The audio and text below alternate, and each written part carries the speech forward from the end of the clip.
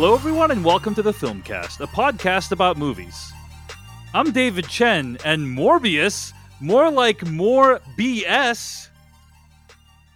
Joining me today is Jeff Kanata.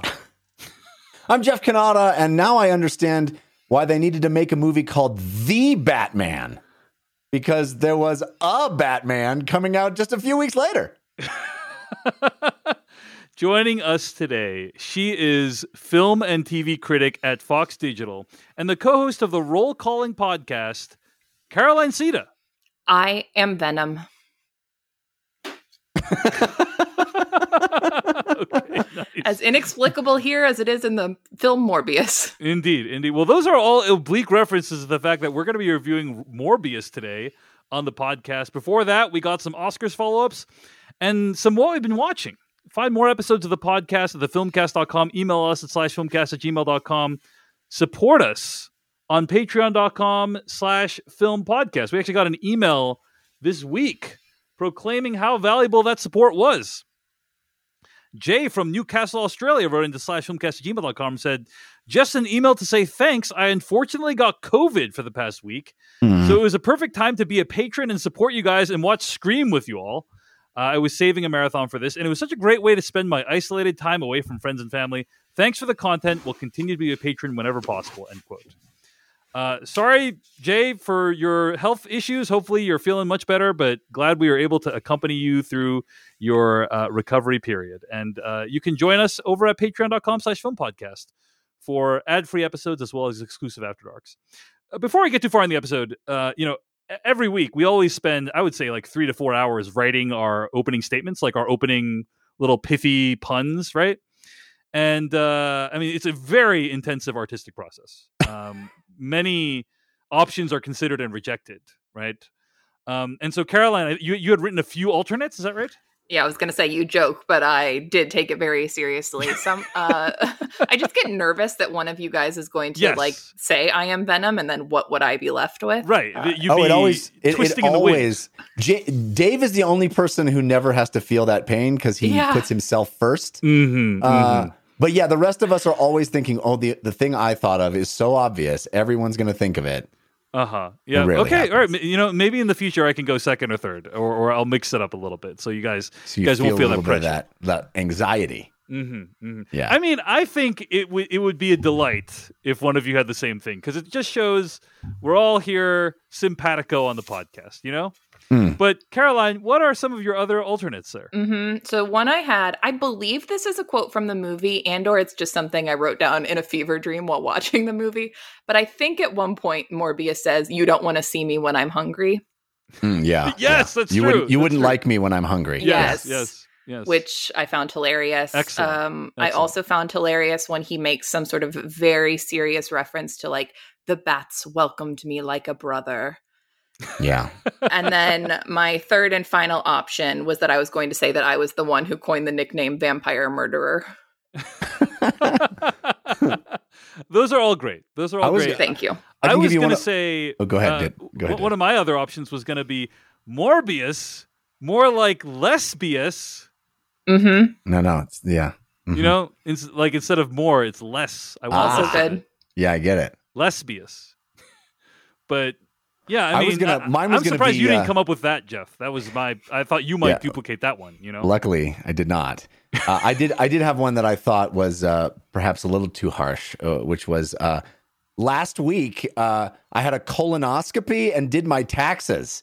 And I also saw Morbius. That's all of it. That's the whole thing. Pretty good. Yeah. Well, anyway, Caroline, thank you for those alternates, and we're so delighted that you've joined us today again, filling in for Devendra Hardawar, who's just had a baby.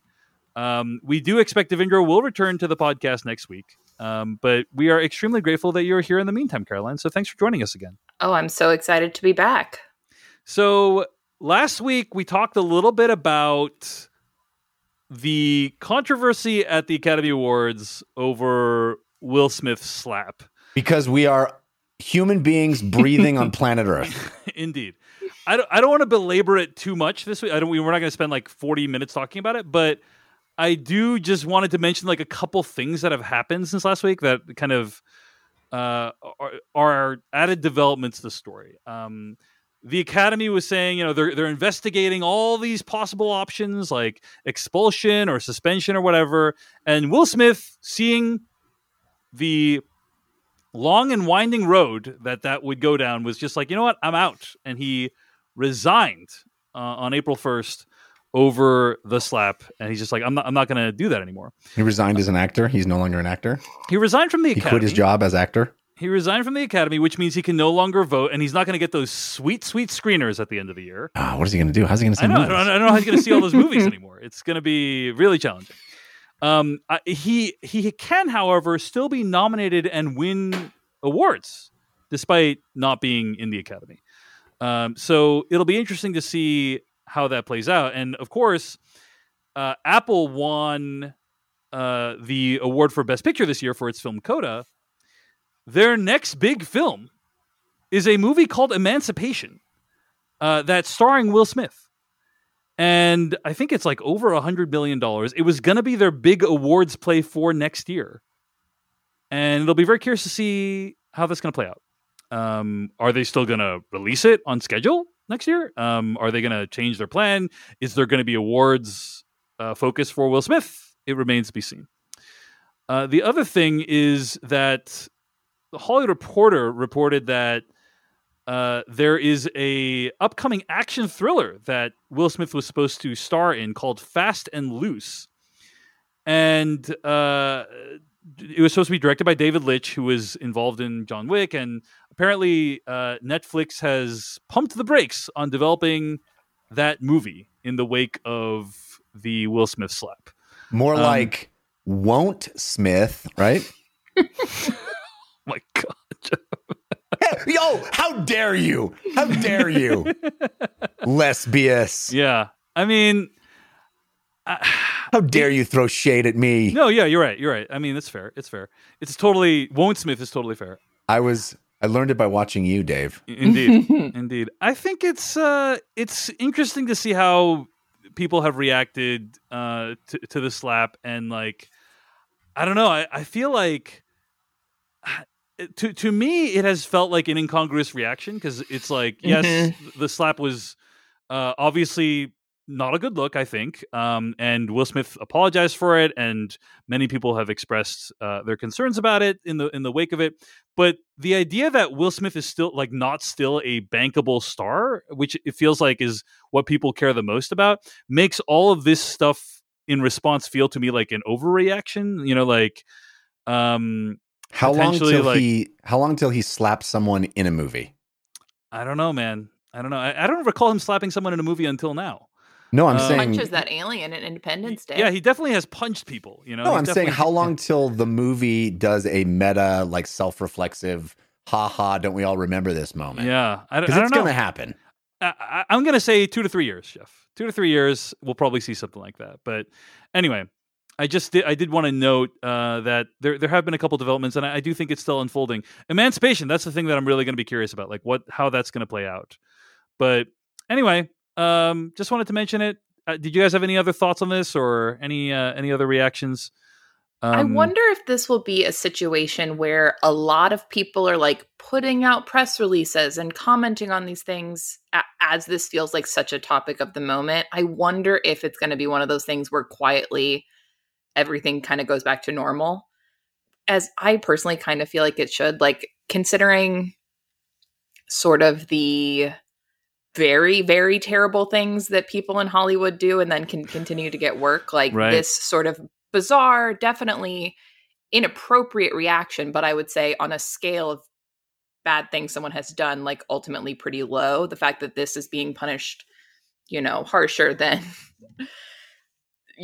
much worse allegations does seem like a little bit unbalanced, as you were saying. And I wonder if it will even out once kind of the spotlight is off this moment. Right. I mean, well, yeah.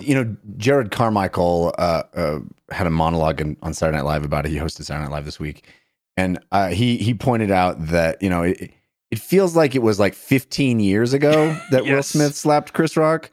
And I feel like that's just the way the world is now. It's going to be in 2 months, we're going to be like, oh man, Do you remember how crazy? Do you remember that thing that happened? Like it's been 1 week and it already feels like it's been a year and a half. So it's because we are. I don't know about you, Jeff, but I am injecting takes into my veins at a massive velocity per hour. You know, no, I'm just reading all the takes. I'm done. I'm done now. This is probably the last I'm going to say about this for a very long time. But it's just the way the world is now. Everything moves at a blistering pace, and there's some new outrage and some new crazy thing that we're all consumed by, and we're all deciding what color the dress is. And then we're, and then it's like, timely reference, Jeff. Timely reference. Yeah, see, doesn't that seem like 400 years ago? Would it surprise you to learn that was 3 weeks ago? That was Tuesday. I was thinking about that thing. I don't know if you guys followed this, but Taylor Swift, when she re-released her Red album, had this whole video that was sort of like invoking Jake Gyllenhaal and her relationship with him. And there was a whole week where it felt like Jake Gyllenhaal will never work again. Like, this will tarnish his image forever. Mm-hmm. And then there he was at the Oscars presenting, like, everyone had completely forgotten. No one cared anymore. And I'm wondering if the Will Smith thing will ultimately kind of be like that. Mm-hmm. Mm-hmm. I think it's very possible. We'll see. 6 months from now, are people still going to be thinking about this, talking about this? The fact that it was on stage, I think what the message from the Academy is clear, Caroline. If you do stuff off stage, not during the ceremony, and it's terrible, completely fine. But on stage during the ceremony, how dare you profane this sacred space? Exactly. That does seem to be their guiding principle. Yeah, indeed. But we'll see. We'll see how it plays out. It's still unfolding, though. Speaking of Saturday Night Live, Jeff, there was a short on Saturday Night Live that you can find it on Twitter and on YouTube. It's called Short Movies, but basically a song that came out on Saturday Night Live that was broadcast about to summarize it in a very square way, it's about the virtue of short movies, right? Yeah. It's this kind of rap song about short movies and why people prefer movies that are like 90 minutes, 100 minutes. Netflix today tweeted out, like quote tweeted that sketch and wrote "good idea" and then linked to a subsection of their website called Short Ass Movies. Short-ass movies. I should point out short-ass movies, not short space ass movies. That's a different type of movie. Those are movies about short asses. Yes, or it's movies about asses that are short. That's another way you could read it, Jeff. Yeah. A really, really small donkey. Indeed. So here is what is on all the Shrek movies.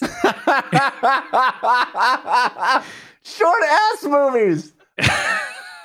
I'm sorry to interrupt you. I couldn't let it pass. It's okay. Donkey. That's my Shrek impression. Donkey.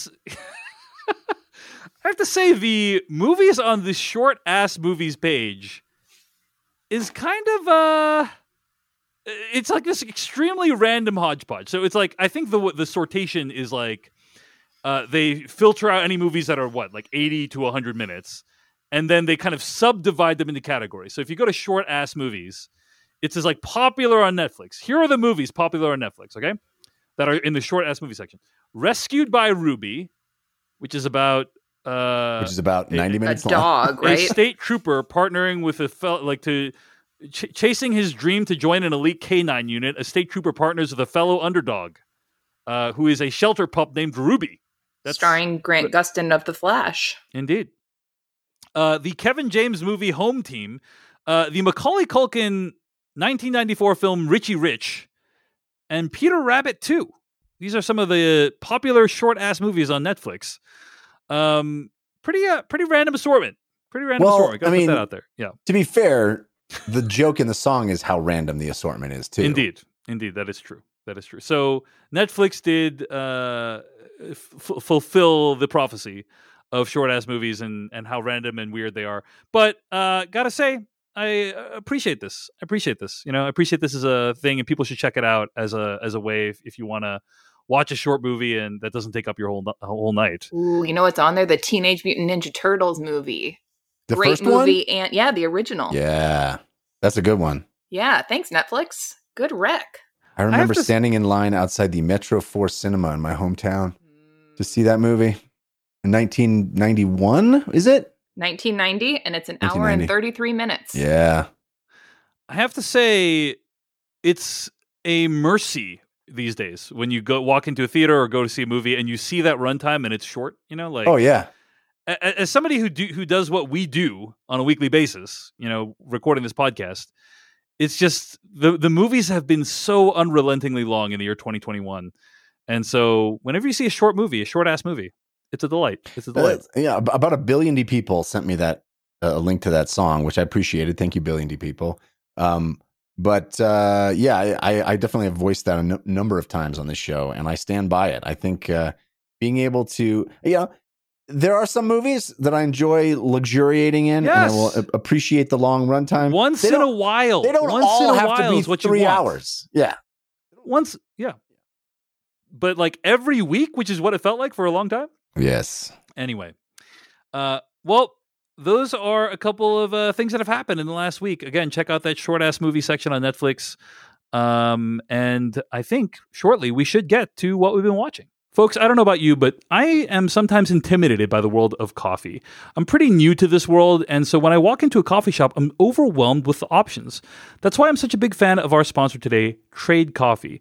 All you got to do is go to the website, you answer a couple questions, and you get your own personalized variety of coffees delivered fresh to you as often as you like, with no gimmicks. I went to the website, answered some questions, and I was given Peixoto coffee, delicious and smooth. I really appreciated it. Trade Coffee connects customers to the freshest and best tasting coffees they've ever made at home by partnering with the country's best craft roasters.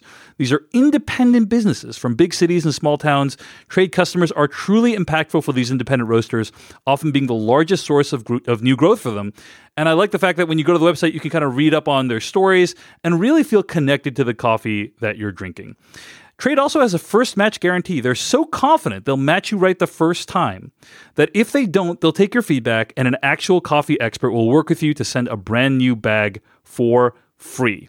But the thing is, Trade's coffee team actually taste tests thousands of coffees to keep 450 kinds live and ready to ship every day.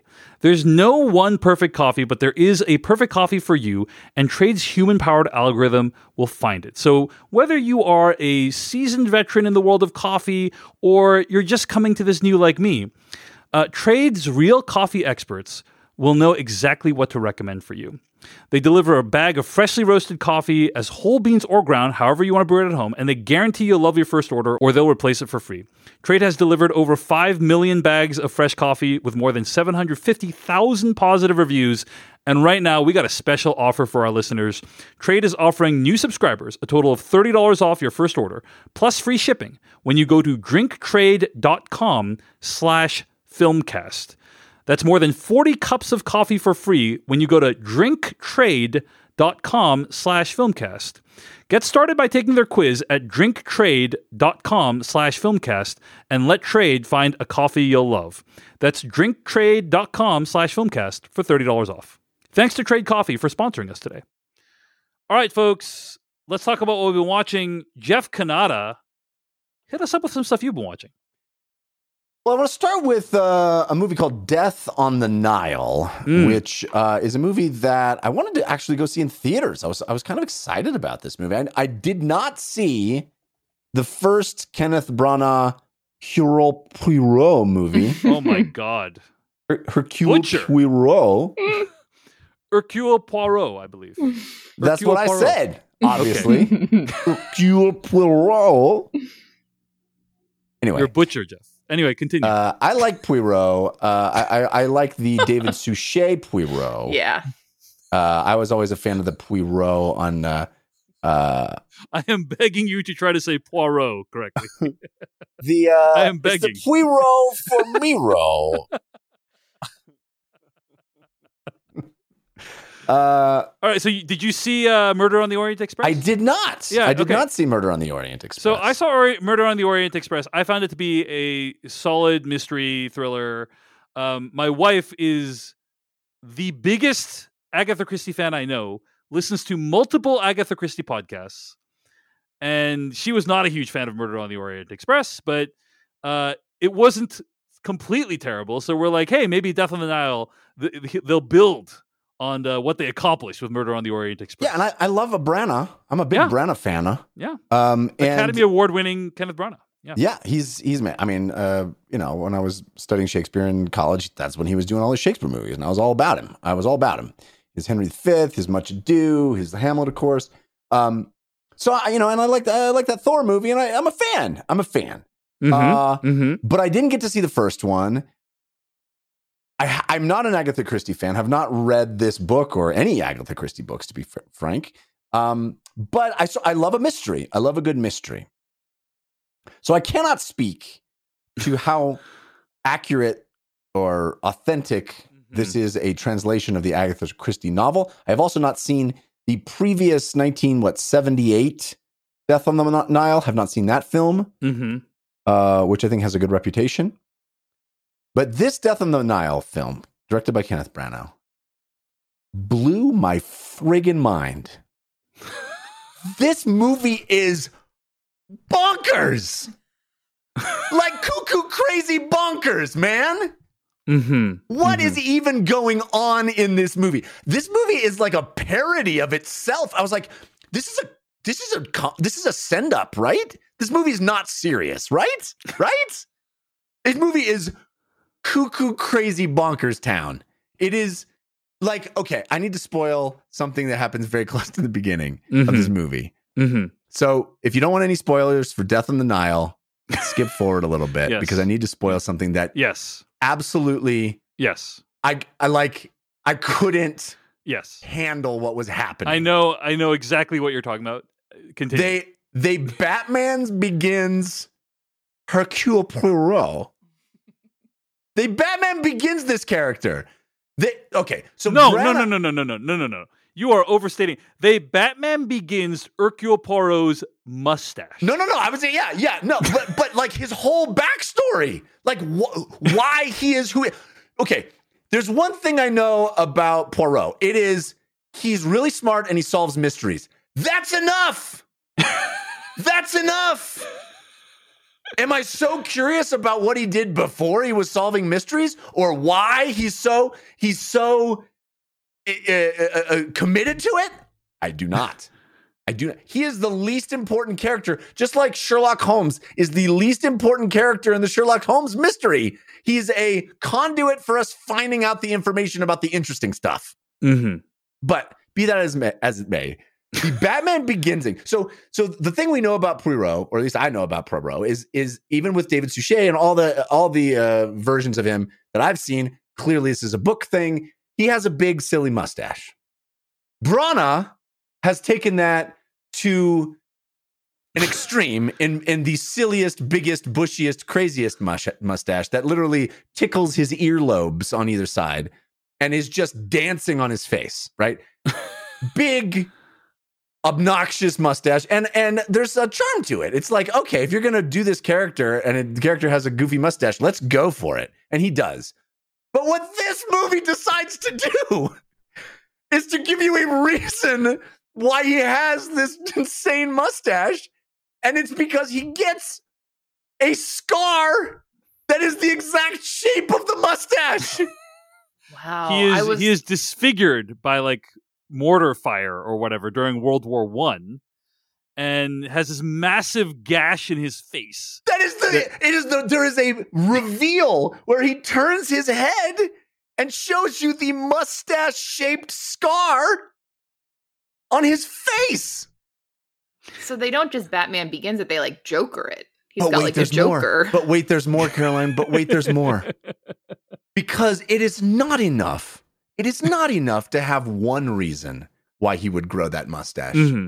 There must be, of course, a secondary reason, which is his commanding officer, to whom he looks up, has the exact same mustache and is killed in a tragic way in front of him. It's a tribute to that officer and also to cover up his disfigured face. 2 reasons for the ridiculous mustache in the first 20 minutes of this movie. I'm thinking like most unnecessary origin stories ever, and I'm like what comes to mind is Han Solo's name in Solo, yes, and like Wolverine's jacket in X-Men Origins Wolverine. Like You can now add Death on the Nile, Hercule Poirot's mustache to the list, basically. It is so cuckoo crazy bonkers as far as I'm concerned. It is like we spend so much time to get to that reveal. I'm like, this is a parody. It is a parody. There's no way to read that moment that is not absolutely ridiculous. Mm-hmm, mm-hmm.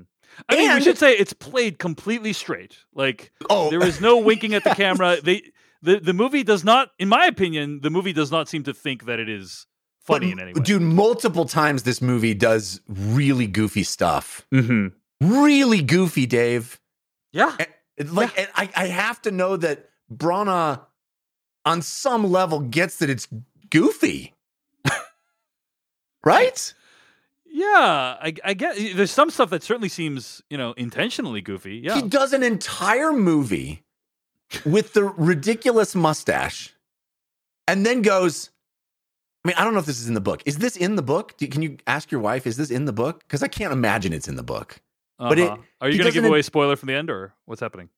No. No. Okay, yeah.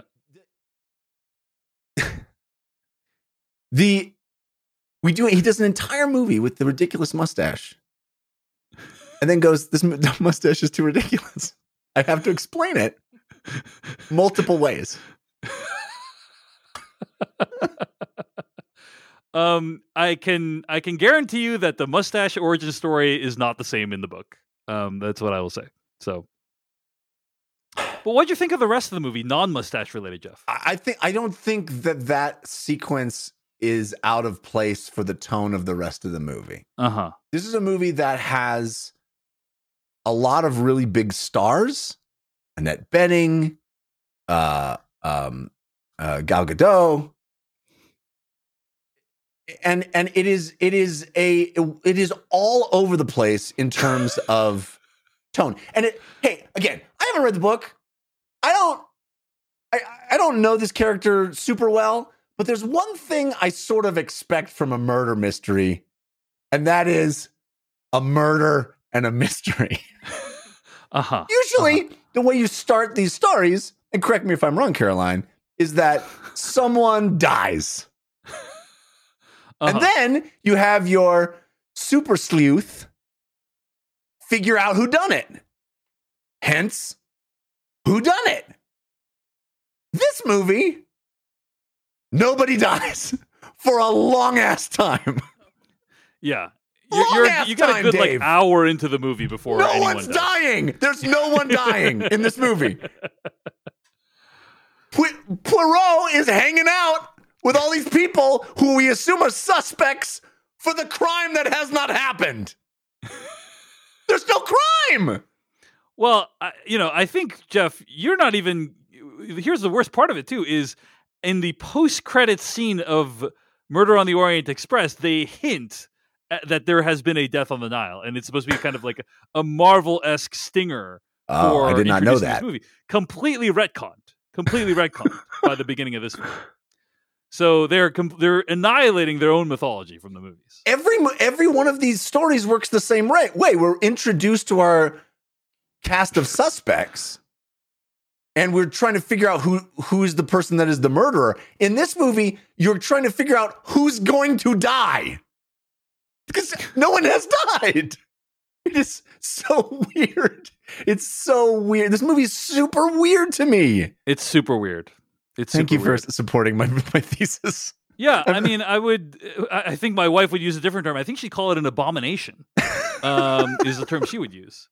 I will just say, as someone watching the movie, I found it to be strangely unengaging.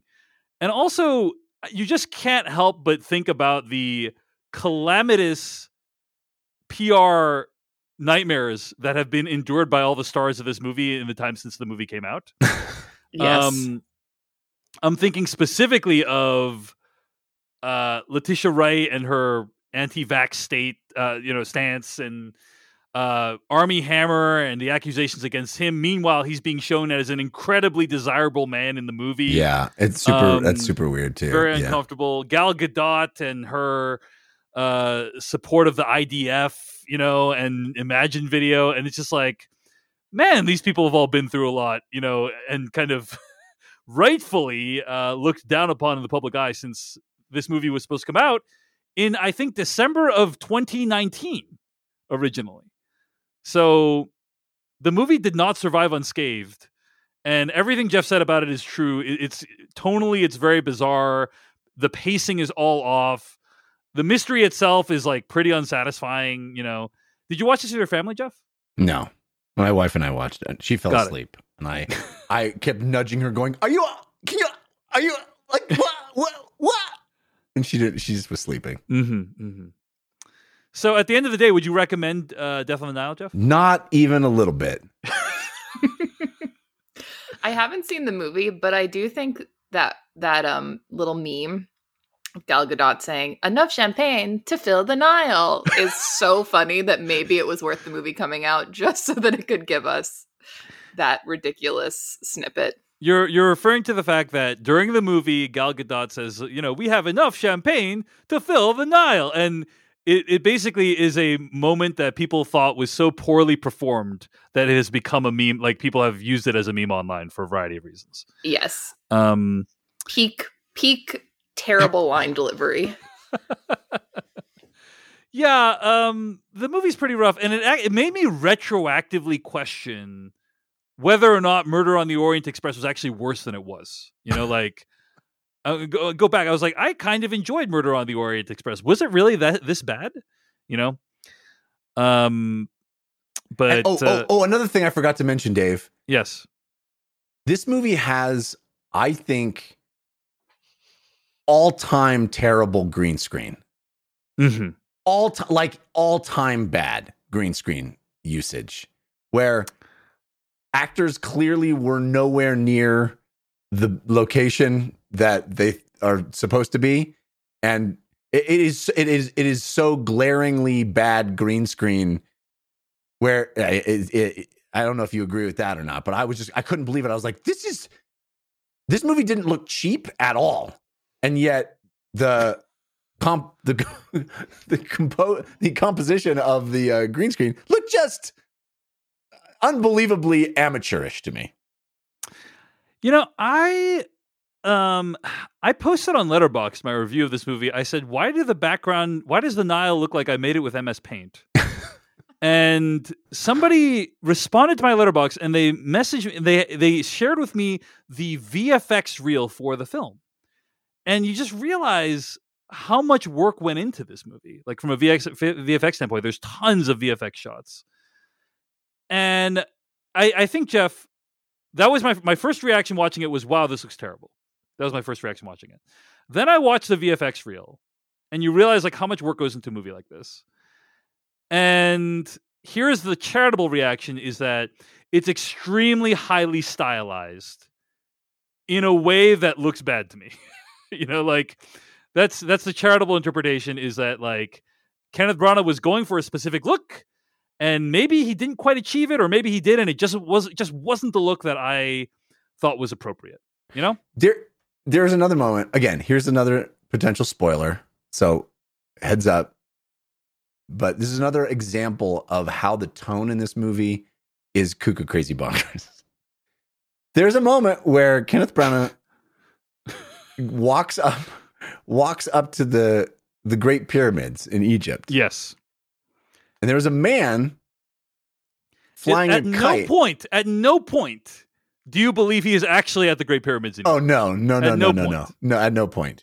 But even weirder, there is a man standing about, I don't know, a third of the way up on the side of the Great Pyramid, flying a kite. Mm-hmm. Yep. He walks up to the base of the pyramid, looks up at that man. This is a chance encounter. This is him just happens to be there, sees a man flying a kite, walks up to said man.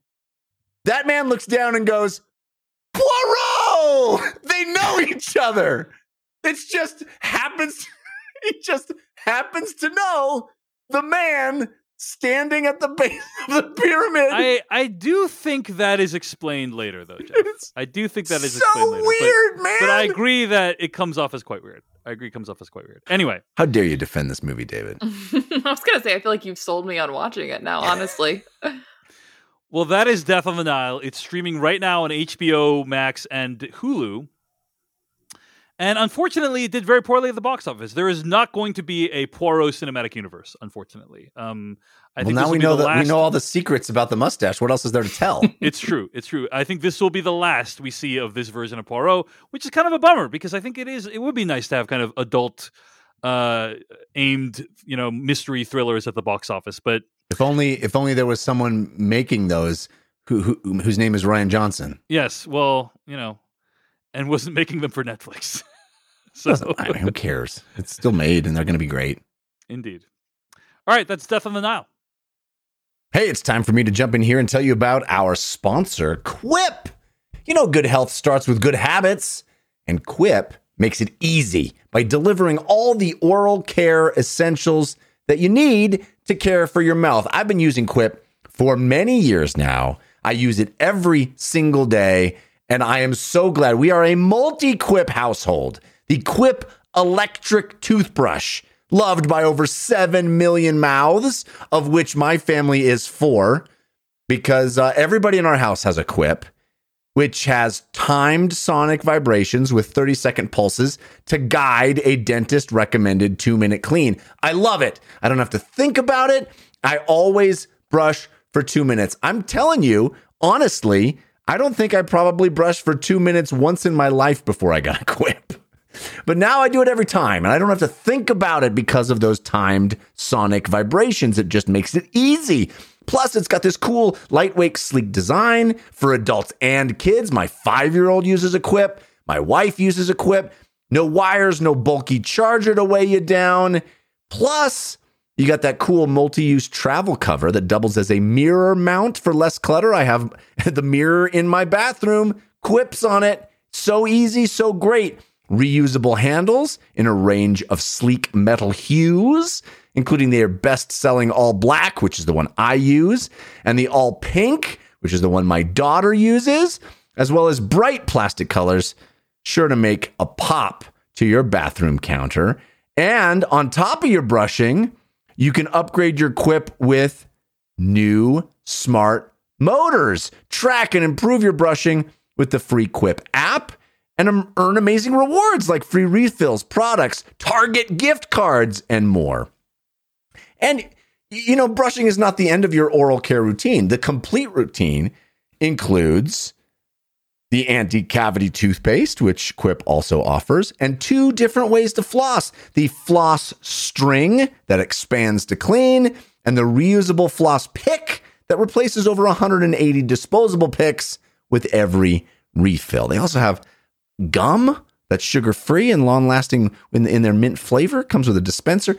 Everything you need for oral care. If you go to quip.com/filmcast right now, you will get your first refill free. That's your first refill free at getquip.com/filmcast. That's spelled GETQUIP.com/FILMCAST. Quip, the Good Habits Company.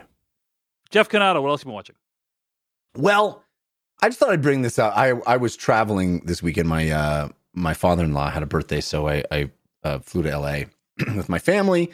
So I didn't get a chance to watch a ton of stuff. But one thing that did happen is hanging out with the in-laws means you watch what the in-laws want to watch, which is not a bad thing. But my in-laws definitely have an appreciation of older movies. They like watching older stuff. And a movie came on that I haven't thought about in way too long. And I think if I was forced to look over the history of movies and say, what are your top 10? This movie would be in my top 10 of all time. It is a movie I adore. It had been way too long since I saw it. I sat down and watched it again and was like, oh my God, this is so good. And I thought I'll bring it up on the Filmcast on the off chance that there is anyone listening who has not seen The Sting, which is Paul Newman, Robert Redford, 1973, I think. Unbelievable. It was one of those movies that my dad had on VHS. And at one point when I was whatever pan age, and scan or widescreen, Jeff? Oh, come on. It was all pan and scan. We didn't have an option for widescreen in 1987 when I saw it or whatever. But my dad, my dad had a very robust collection of VHS movies, none of which he paid for, none of which were in the box, all of which were on the long play VHS, 3 movies on a single tape that he got. Love it. That he got off of HBO. Tape it off of TNT or whatever? Or yeah, he recorded it from HBO or Showtime or whatever, whatever he had. And there was a piece of Scotch tape on the front of the thing that had all 3 movies written on it. Amazing. Love it. She knew what was on that tape. And anytime I stayed home from school sick or had a special weekend or something, it was always Dad recommend me a movie. And he would go to these big cases, these like bookcases that he had that folded out and had all the VHS movies in them. And he would find a movie that was appropriate for my age at the time. And he would hand me movies like, this is the movie you're going to watch. Don't even ask me what it is. Just do it. Maybe that's why I love not knowing. But The Sting was one of those movies. And it is phenomenal. It is an incredible con artist movie. It's about a big con. These 2 characters, Paul Newman character and Robert Redford, pull off this incredible con, and the way it comes together, it's stylized. It's set in the 30s or 40s or something. But in the time when flim flam artists and jibber jabber and all, it's like those guys. They all had. There was like a code of ethics, and there's this wonderful sequence toward the end where they're like putting together this con and they have to assemble a team, a bunch of people, and all these dudes come to them, and women too, I guess. Many more dudes, obviously, of that time, but they come to them and like try to sell them on their experience level in conning people, and they're like interviewing them like they would a job interview, but they're like, do you know how to run the wire? Yeah, I know how to run the wire. See, it's so great. And it really holds up. It's beautiful. And it was one of the first times I think I watched it in full widescreen because it was on whatever service we were looking. I don't even know what service it was on that we were watching, but it was in widescreen and it looked great. And I just wanted to bring that movie up because if there's anybody that hasn't seen The Sting, you owe it to yourself. It is truly one of my favorite movies of all time.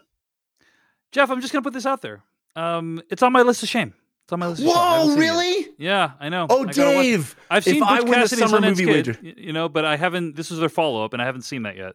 Jeff, I'm just going to put this out there. It's also on my to catch up list as well. Well, I'm so glad I brought it up. I'm so glad I brought. I mean, this will literally be in my top 10 of all time movies. It's truly a classic in every sense of the word. Completely holds up.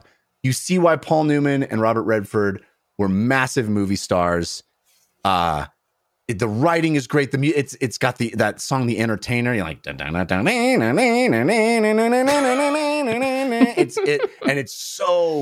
it's just dripping with style, and it's so well directed. It's George Hill's the director. It's a classic. You guys, my strongest urging to sit down and watch that movie. All right. I own the movie on video on demand, so I just haven't gotten around to watching it. But The Sting is the movie that's on Jeff Canada's top 10 of all time list. And glad you got to connect with your parents over that movie. My wife's parents, but yeah. Yeah. Your wife's parents. That's what I mean. Okay. That's what Jeff Canada's been watching. I'll mention a couple quick things. I had a chance to watch Parallel Mothers. I actually watched this in advance. I tried to watch this in advance of the Oscars, and I started it and I didn't finish it because the Oscar ceremony came on, and I had to watch it. Then I finished it after the Oscars. This is Pedro Almodovar's movie starring Penelope Cruz, who was nominated for Best Actress. She did not win. I think Penelope Cruz is amazing in this movie. She's awesome. Caroline, have you seen this movie? I have, yeah. I really loved it. Yeah, I thought the movie is pretty good. I think that my main issues of the movie are that I think the plot is a little bit too twisty and soapy for my personal taste. Feels a little bit too much like a soap opera in a not great way, in my opinion, in the sense that like some of the decisions that the characters make feel a little bit too implausible to me. And also there is a subplot in the movie that has to do with the Spanish Civil War that I just didn't really have a frame of reference for it, and so like emotionally it did not hit me as I think it would have if I had more familiarity with historical events. But putting those aside, putting my those are my own personal issues aside, Penelope Cruz is just incredible in this. Like she gives it her all and is beautiful and magnetic and charismatic, and it's worth watching just to see what she's able to do in this movie. Caroline, what did you enjoy about Parallel Mothers? Well, it's funny because I actually think maybe some of the things you didn't like are perhaps what I did like. I really went in expecting this to just be a story about motherhood, and the way then it became a story about the Spanish Civil War, or even more broadly, just like our connection to the past and how things can ripple through history. That was so unexpected to me. And I found that like really engaging. Even if like you, I don't quite know all of the history behind what was happening, it felt so personal and so unique that I think it really sucked me in and made me want to learn more. So for me, I really liked that kind of strange mixing of tones that it was doing. Yeah. I that was kind of my reaction too. Is like I wish I knew more so I could understand this movie on a deeper level. So it did make me it did spur me to want to learn more. But I would say it's worth checking out. You know, especially if you're an Almodovar fan or if you're a Penelope Cruz fan. Like I think you will be rewarded by this movie. And Almodovar, I don't feel like he's a super visual filmmaker. Like there's not that many shots that I think are particularly interesting, but what he does do in the movie is allow the performances to really breathe and really and put the focus on the actors and the work that they're doing, and they all do pretty amazing work in this movie. So like I overall enjoyed it, would recommend it. So Parallel Mothers, it's available on video on demand. You can buy or rent it, I think. I bought it on streaming, and so watched it that way. I also had a chance to check out the first 3 episodes of Atlanta, which is streaming right now on Hulu. It's also airing on FX. This is season 3 of Atlanta. It has been 4 years since the last season of Atlanta. Season 2 of Atlanta, in my opinion, was a masterpiece. Have any of you had a chance to watch season 2 of Atlanta? Mm-hmm. I have not. And I also saw the first 2 episodes of season 3 as well. What did you think of season 2 of Atlanta, Caroline? You know, what I mainly think is it's been a really long time since I watched it. And my main thought watching the beginning of season 3, I was like, I need to go back and rewatch those first 2 seasons because I kind of forgot how engaging and unique and like weird the show is. So mainly it inspired me to go back and do like a full Atlanta rewatch. Yeah. And what did you find from the rewatch? Or you haven't done it yet? No, but I just felt it made me. Yeah, it just made me feel like reappreciate like what the show is doing and how unusual it is in its approach. Yeah. I mean, one of the unusual things about Atlanta is in general, when you're watching Atlanta, you have no idea what you're going to get that episode, right? Like it's almost like an anthology show. Like each episode almost focuses on a different character. It almost feels like non-linear. Like it doesn't even feel like it's being told in a linear fashion. It doesn't feel super serialized. It's very episodic, in my opinion. You do get a sense of who these characters are, and do grow attached to them and concerned and invested in their fates. But yeah, it's really unique, and I think season 2 is incredible. Like every episode in season 2, maybe like 80-90% at worst is like a banger. It is so good. If you have not watched Atlanta, check it out. Season 1 and 2 streaming on Hulu. Season 3 airing right now. I thought the first 3 episodes of season 3 were very, very good. Not quite as good as the heights of season 2, in my opinion. and really bold and audacious. Just particularly season 3, episode 1 opens in a way that just like you just could never predict, and doesn't go where you think it's going to go. And I guess I have some more thoughts, but Caroline, I'm curious your reaction to Atlanta season 3, episodes 1 and 2. Mm-hmm. Yes. Episode 1 is almost like just a standalone, like fable, like dark fable or something, which is, I think, was interesting and engages with recent history in an interesting way. I kind of feel like I haven't fully even like parsed my reaction to it yet, because it's kind of like a charged, subject matter. Extremely sort of troubling. Story. Yeah. That's based off of a real life event. Yeah. So, but I think certainly speaks to the boldness that Atlanta has in terms of, as you're talking about, mixing things up. And then it was episode 2 really that made me like, I think I had forgotten how attached to all the characters I was, just because it's been so long. And that episode felt like a nice, like, welcome back into the world. Right. I was like, oh yeah, I want to spend time with like Darius doing whatever his weird thing is. And so that episode I think was a little more grounding in terms of just like remembering the sort of warmer parts of the show, in addition to, I think sometimes in my mind I remember like the weird Teddy Perkins elements, which are great, but you kind of want something else to sort of ground it. So episode 2 is a nice like grounding force.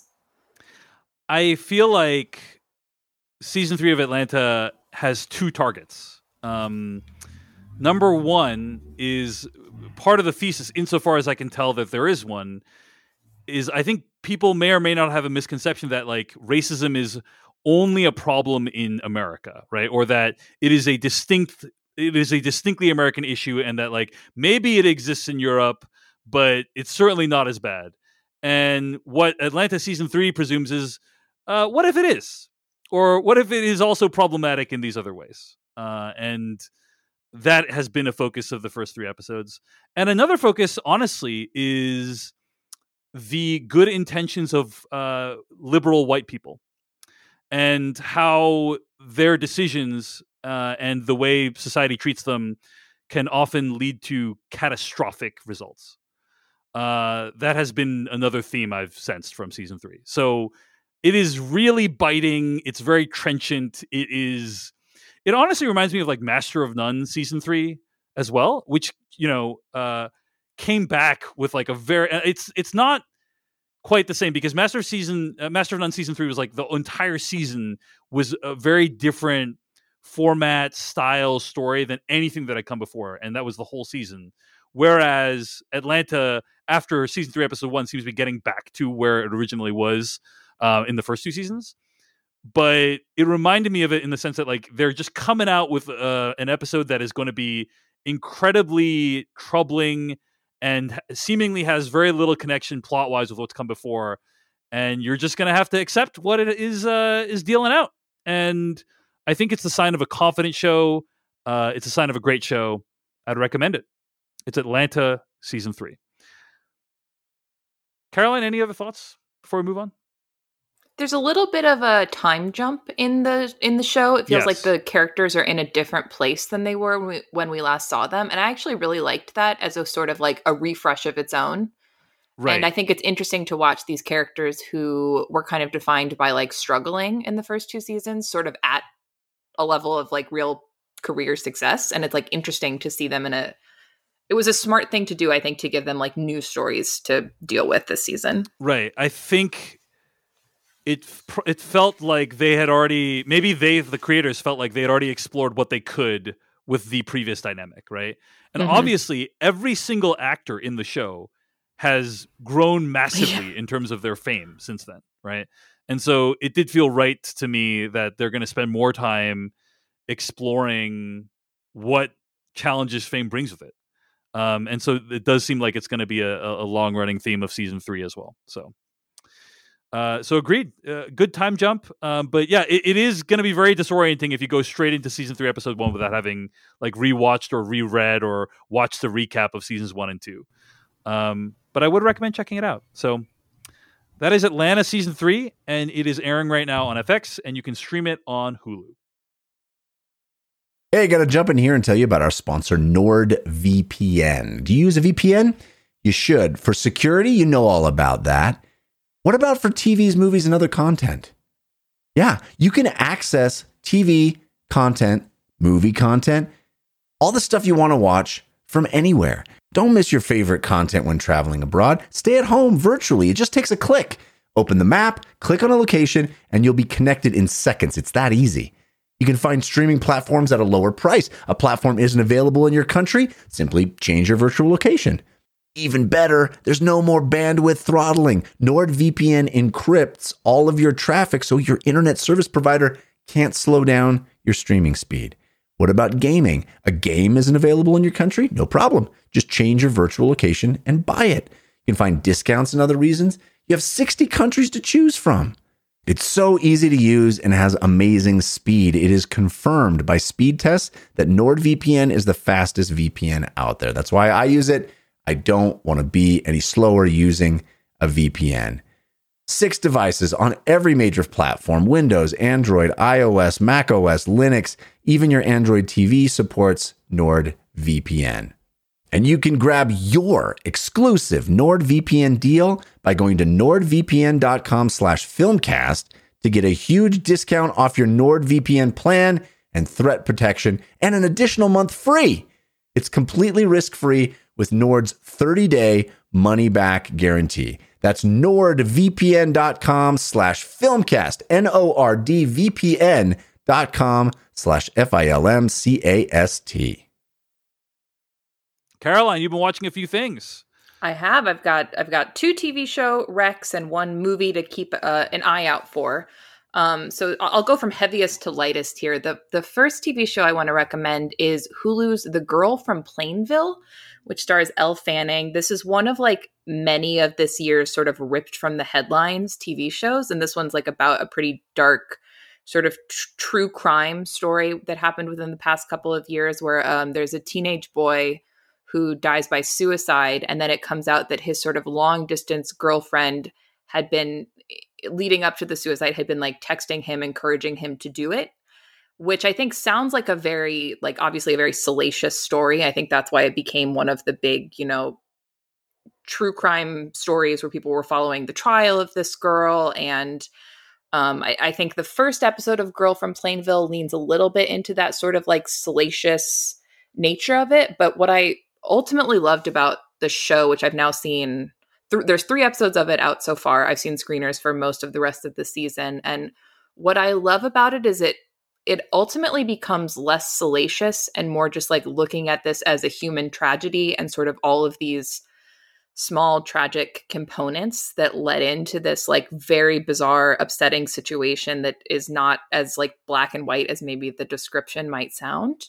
And in particular, I think it's a very, very smart show about texting, like texting as a way of communicating. And the way the show or sort of like presents texting is it will start with somebody texting on their phone, but then it becomes, you just see the 2 characters in the same space, like having a very intimate conversation. And then all of a sudden someone will sort of jar them out of it. And we jump back to just like one girl sitting alone in her bedroom.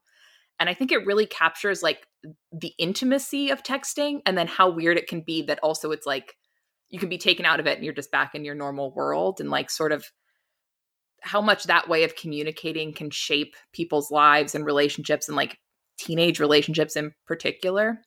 So it's obviously very like tough subject matter, but I think it's very sensitively presented with like uniformly great performances. So I would highly recommend The Girl from Plainville.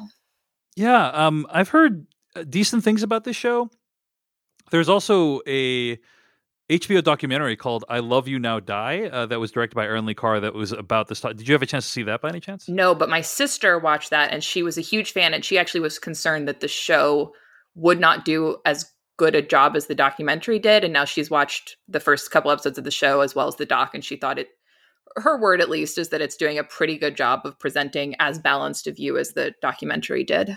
Cool. Yeah. I think ultimately what these stories do is they complexify what is like strikes people from headlines as like a fairly simple story. Like this girl did a terrible thing and like she should be punished for it is like, I think the sense that many people got reading about the story. Right.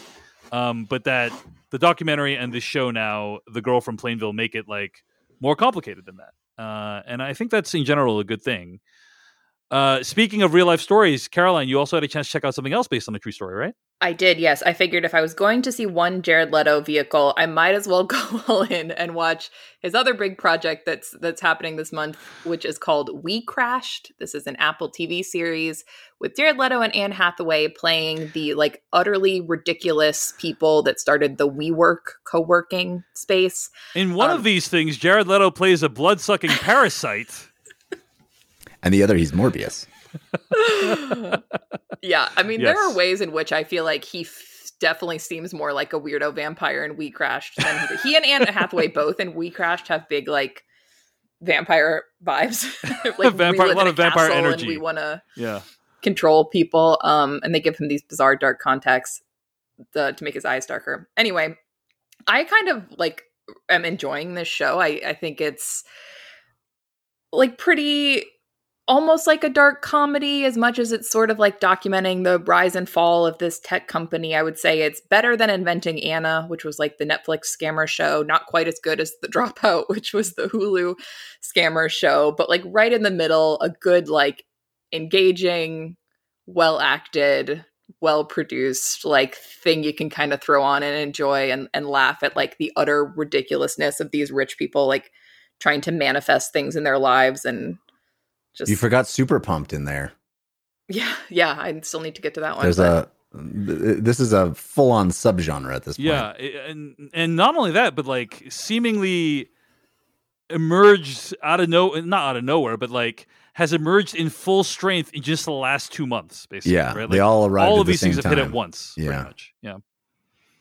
Yeah, and I would say this one, like a lot of them, it feels like, I mean, honestly, kind of like comfort watch, right? Like it's sort of like rich people doing ridiculous things, and it's kind of fun, and it's not that challenging. So yeah, I would say it's one of those things where like if you have Apple TV Plus, like throw it on, you'll have a good time. If you don't, probably you don't need to go subscribe to that just to watch this show. I would say better Jared Leto performance than Morbius, though. If you're specifically in it for Leto, I would go for We Crashed over Morbius. High bar. Yeah. But Leto heads. Leto heads, take note. Yeah. We Crashed is airing on Apple TV Plus. Caroline, you also had a chance to go to South by Southwest recently, right? Yes. And so I just have one thing to shout out, sort of to keep an eye on for the horizon. It's coming out, I believe, April 22nd. It's this movie called The Unbearable Weight of Massive Talent. And the premise of the whole movie is that it's Nick Cage playing Nick Cage, a like heightened version of himself, although like question mark, is he, like what is a heightened version of Nick Cage? Is this just really how he is? And he is in financial trouble. So he gets invited to perform at a billionaire's birthday party for some money. And then there's a sort of an action element that gets roped in as well. A very surreal movie. I think anyone seeing this in any context will find this movie surreal. I happened to see it at the South by South world premiere where Nick Cage was in the audience. And that was maybe the most surreal thing I've ever, or probably will ever be a part of in my life. Just because the whole movie is Nick Cage up on screen, essentially like making fun of, lovingly homaging his own career. And I was sitting in like in the same row, but an aisle over as Nick Cage himself. And, I want to remain professional and be there in my film critic way. But even so, I couldn't help occasionally just like looking over to be like, how is this man reacting to an entire room of people just, just cheering, raucous, like celebratory attitude of, there's a line where they reference the movie Mandy and the whole audience just like exploded in appreciation for that movie. And just, I think anyone will enjoy this movie for its surreal comedy, but I will always treasure the memories of being in that especially surreal premiere environment. So it sounds like you're a fan of the movie. You'd recommend it, yes? Although it sounds hard to separate from your experience of the festival. I think that is kind of where I landed ultimately, is it's hard to separate. I think that I would recommend this movie. I think especially if you are in any way a Nicolas Cage fan, like it basically references every movie he's ever made. So I think people that are even casual Nick Cage fans will find that really entertaining. Vampire's Kiss, is that mentioned? I don't remember specifically, but I feel like almost probably yes. Got because there's a Croods 2 reference. That's kind of how deep cut some of this stuff goes. And a really great Pedro Pascal performance too. Genuinely really great performance from him. So I would say definitely recommend Unbearable Weight, although I'll probably have to see it again in a less surreal environment to fully give my critical opinion. But I think it will be a fun summer watch for people. That's The Unbearable Weight of Massive Talent. It'll be out in theaters later this month. I am curious, what is your guys' perception of Nicolas Cage as an actor these days? How do you think of him in your head? I just watched The Rock recently, and I still love that movie. It's one of my favorite action movies of all time. To me, The Rock was kind of the real christening of Nick Cage as a mass market, full blown action star, right? That was I think that movie came out before Con Air, and then of course he ended up making Ghost Rider and a bunch of other movies after that. But to me, The Rock was kind of the first one of Nick Cage action star, at least the first one I had seen. He had just won an Oscar for Leaving Las Vegas prior to that. And then he did Face Off afterwards. Actually, I think it was the year after The Rock came out was Face Off. I feel I think it was Community that did a bit about Nick Cage and how he is simultaneously terrible but also amazing at it. That is what makes him special, is that he's so over the top, but that over the top is so singular that it makes him super compelling. Caroline, what do you think of Nick Cage as an actor these days?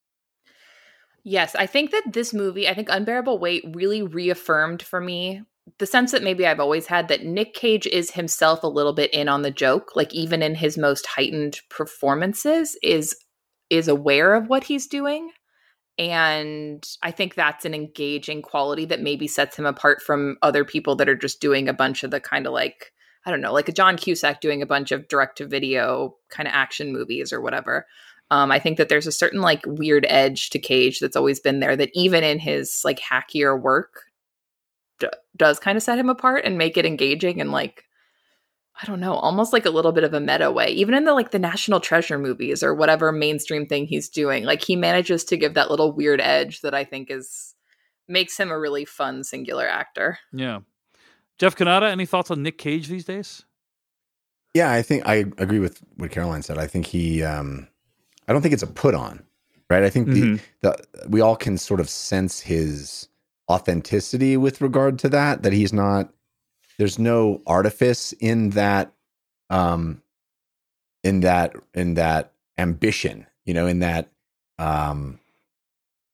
it's pure. You're watching something pure when you see him perform. The extent to which he is committed to whatever it is, even if the thing is ridiculous, is authentic. It really does feel like he is all in regardless. I mean, all the way back to Moonstruck, right? That's a weird performance in that movie too. So weird and so good. And I think that's his first movie, right? Certainly an early one, yeah. Yeah.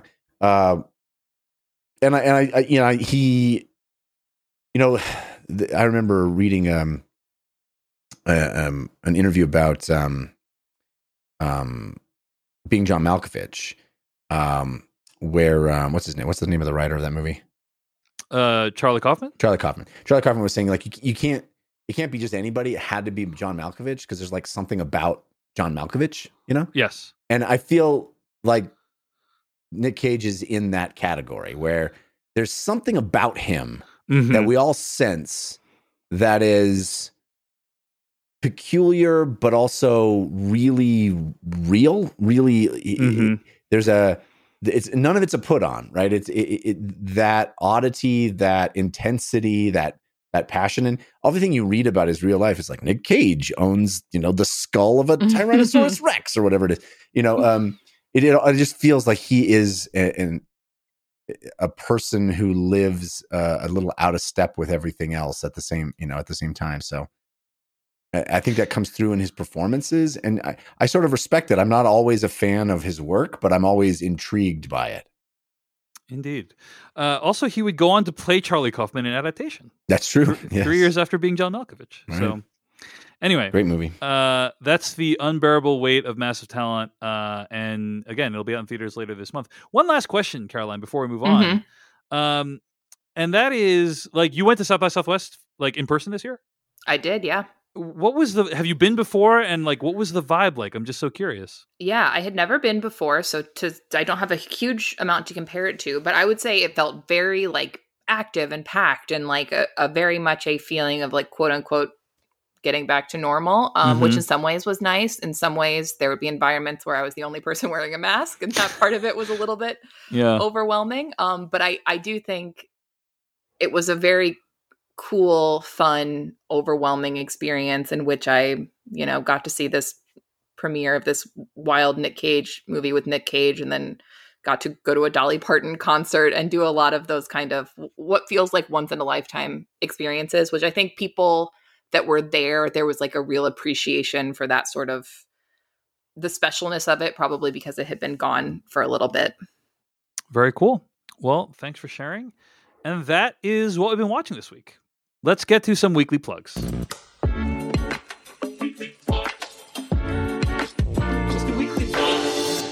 Weekly plugs are the part of the show each week where we plug something else we've been making. So if you want to hear me spend 2 hours talking about Oscars-related materials, boy, do I have the culturally relevant episodes for you.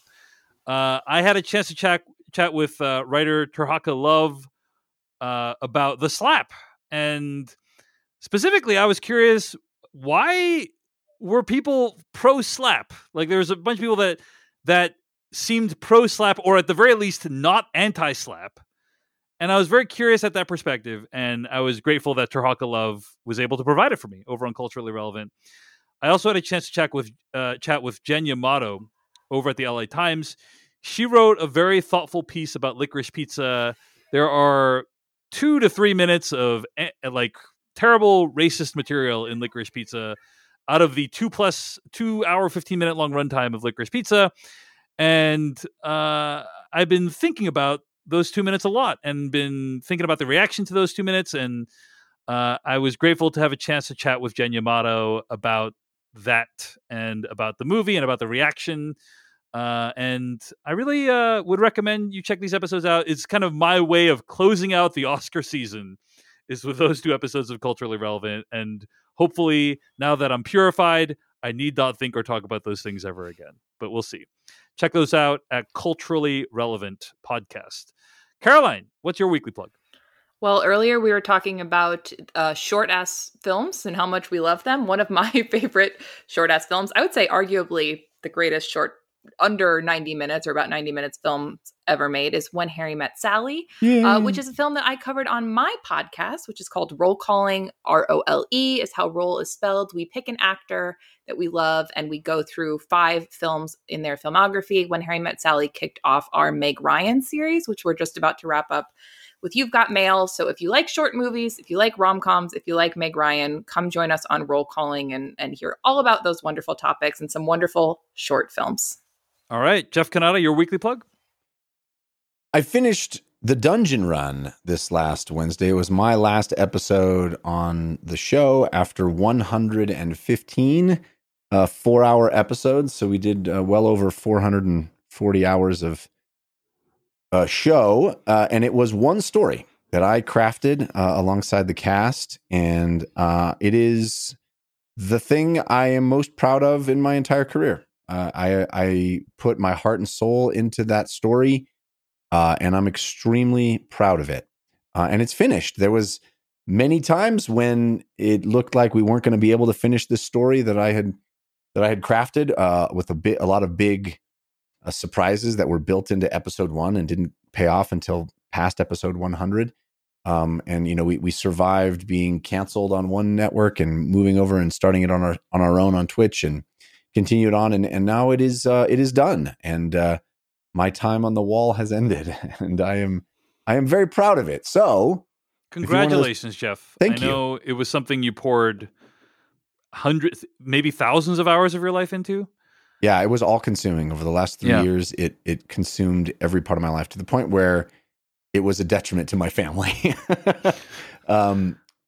but yeah, I mean, I've never worked harder on anything, and I've never been prouder of anything. It is, it's grand, epic fantasy storytelling, and it reinforces the themes that I believe in: empathy and trust, and doing difficult things in a harsh world. And I'm really, really proud of how it all played out. And I had an awesome team of people. But anyway, I bring that up to say, if you're one of those people that is waiting for something to finish to be able to binge it, hey, why not give it a shot? It is all available on YouTube. It's all available on Twitch, and it is all available as an audio podcast. It works great as an audio podcast as well. It works like an audiobook. I did probably 200 voices over the course for all the characters that I played over the course of the 3 years. The players are doing voices. So it really does play like an audiobook. And, people who really give it a chance come away feeling that it is very rewarding. So maybe be one of those people, or at least give it a shot. You can find it at twitch.tv/The Dungeon Run, or on YouTube, or where you get podcasts by searching for The Dungeon Run. Congrats again, Jeff. I know it's very emotionally draining to complete something like this and move on to another thing. Yeah, right? It's been quite a week. I mean, there was a lot of tears in the last episode, and the audience, they wrote songs and recorded videos, and we played them on the last episode. And I mean, the community for the show has really been extraordinary, and has contributed to the story, and has contributed to the experience of making this thing over the course of 3 years. It was a very emotional week. I appreciate you saying that. All right. I also want to give a few weekly plugs for this podcast. You can always suggest what you want us to watch by using #/tag over on Twitter.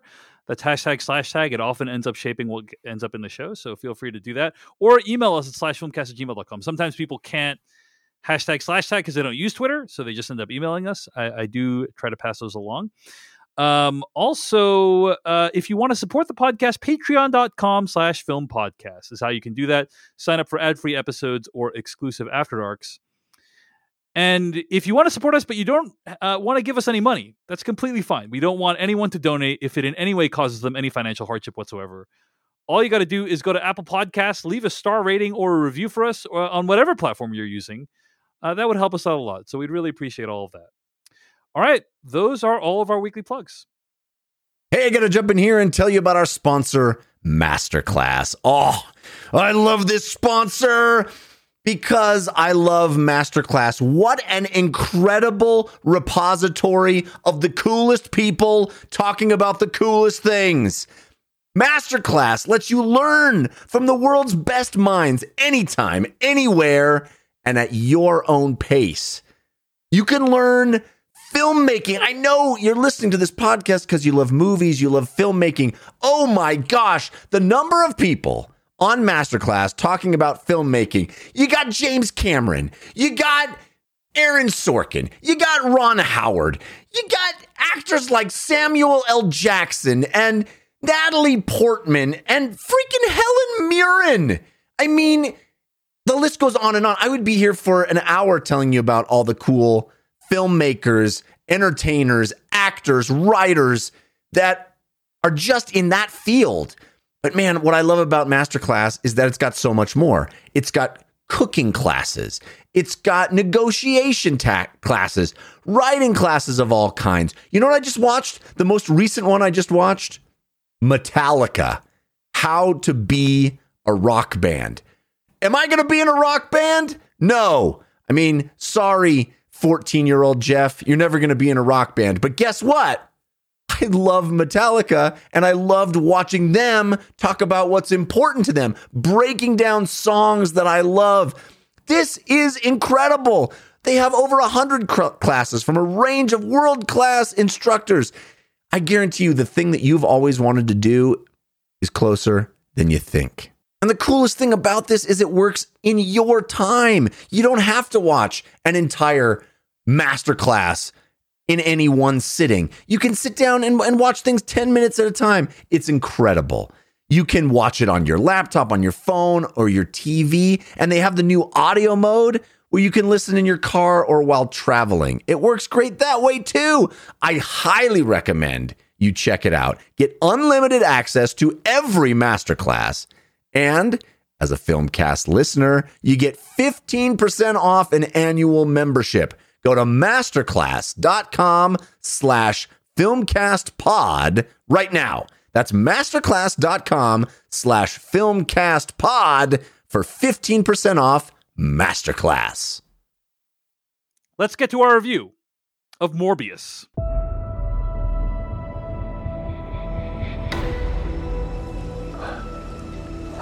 You need a doctor? I am a doctor. I should have died years ago. People all over the world have my disease. I'm here To find a cure, we have to push the boundaries, take the risks. If you're gonna run, do it now.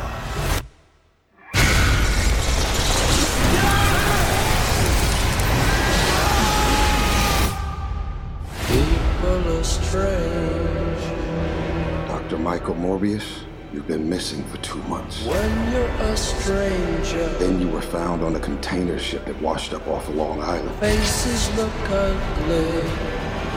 When you're alone, That was from the trailer for Morbius, newest film from director Daniel Espinosa. I'm going to read the plot summary from IMDb. Biochemist Michael Morbius tries to cure himself of a rare blood disease, but he inadvertently infects himself with a form of vampirism instead. I hate when that happens. I know. One of those stories. Indeed. Caroline Siede from Fox Digital and Roll Calling Podcast.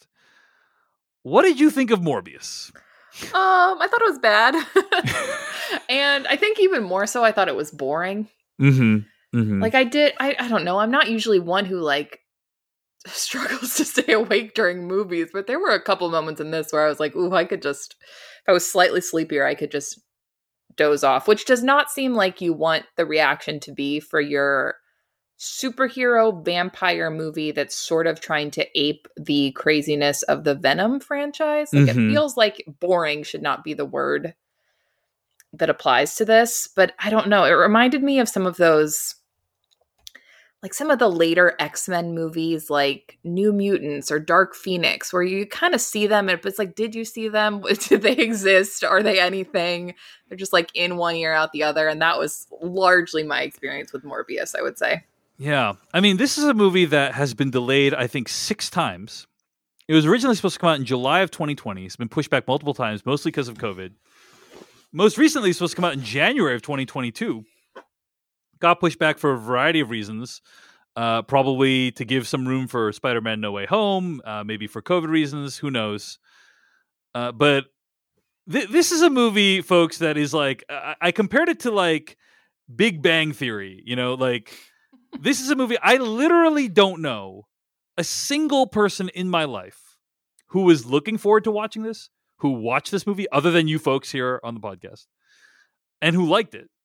But the movie still made $39 million at the box office this weekend. It was number 1. I think it's made over $80 million worldwide. It's fascinating because it's a movie that seems to have no residual presence in people's minds, and yet is still number 1 at the box office. Jeff Cannata, your thoughts on Morbius? Well, Dave, I guess you could say my thoughts on Morbius are best summed up in the form of a limerick. Do tell, Jeff. Do tell. I guess you can say it's a success. That this film is not a total mess. It may not be the worst, but this universe feels like it is just more BS. Which, let me tell you the experience I had crafting that limerick over many, many hours, only to hear Dave use the same joke to open the show. I guess I should have used less BS. One of those crushing soul moments. And then if you probably don't recall, but I had a singular experience at the beginning of the show where you were like, yeah, no, it's great if we did come up with the same ideas. It means we're all simpatico on this podcast. Yes, and I'm like, yes. There I am, simpatico. Yes, we are simpatico. Yeah. We are simpatico, Jeff. Simpatico, Dave. Like I actually didn't think vampire and his bat best friend.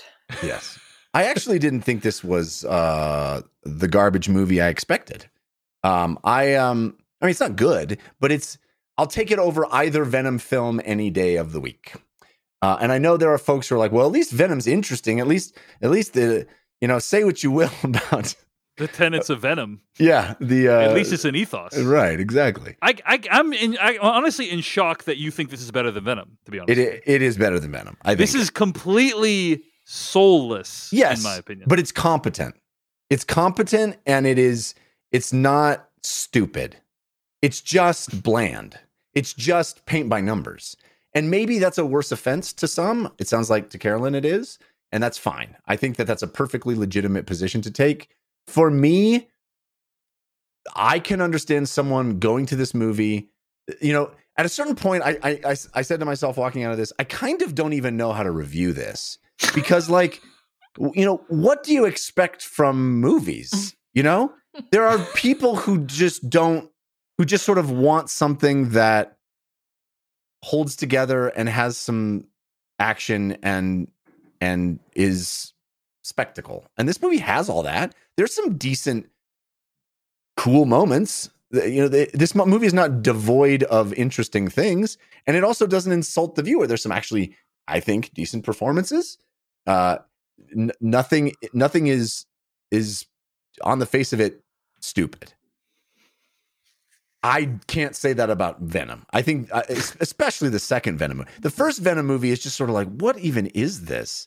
But the second Venom movie is just an insult to movie. Well, there is this kind of juvenile humor to Venom, right? Like, I suppose because Venom the parasite has. I thought that's what you're referring to. It sounds like not really.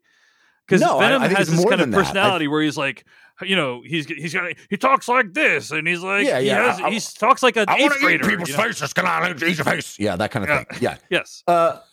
Which, I mean, maybe that's entertaining. Wasn't particularly to me, but nor to me. That's what I thought you were referring to. Like, this movie does not have that. I think it's more than that. I think the basic fundamental A to B to C of both Venom movies is broken. It doesn't hold together as an experience, in my opinion.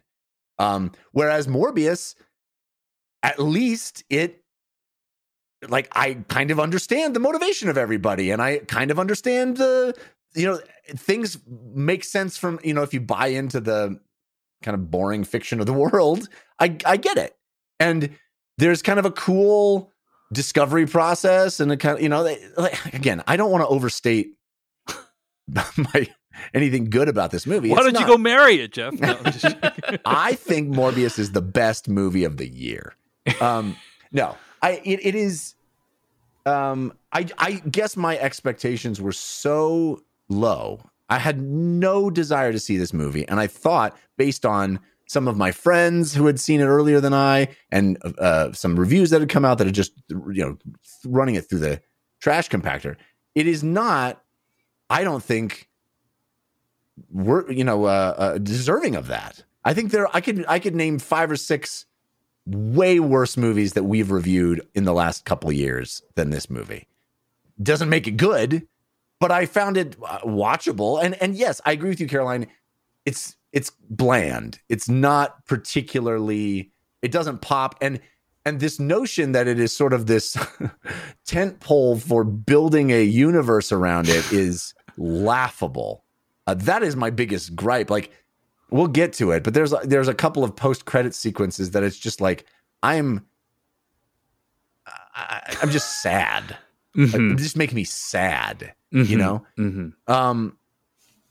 But I also was not as a terrible as an experience as I was expecting it to be. Mm-hmm. I think the idea that this is somehow significantly better than Venom, I object to. I think. Do you recall how terrible, especially that second Venom film? That second Venom film is so bad.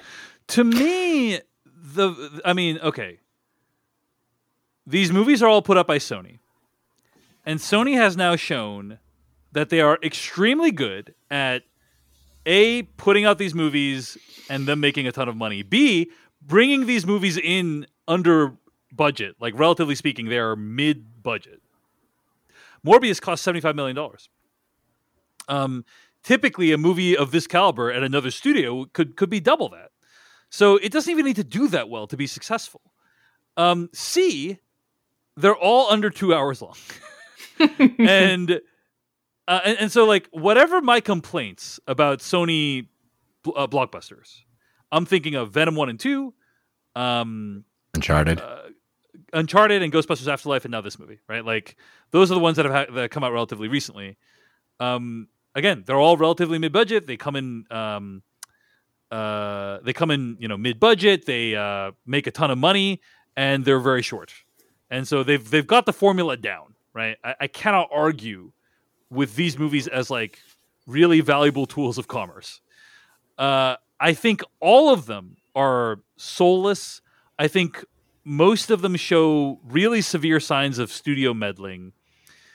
And to me, they all suffer from this paint by numbers idea of movie making, right? Which is, you have like archetypes, tropes, plot beats that you're supposed to hit. These characters are friends, and then they're not friends anymore. They become enemies. This character is tortured, and then he has a big revelation, and then decides to become good, and so on and so forth. Like, you have these ideas of what these movies are supposed to be, and all of these movies zoom through those developments as quickly as humanly possible without putting in any of the work to actually make those developments happen organically. They all feel super rushed and super paint by numbers and super uninteresting as a result. Like, they don't do anything to transcend genre, unfortunately.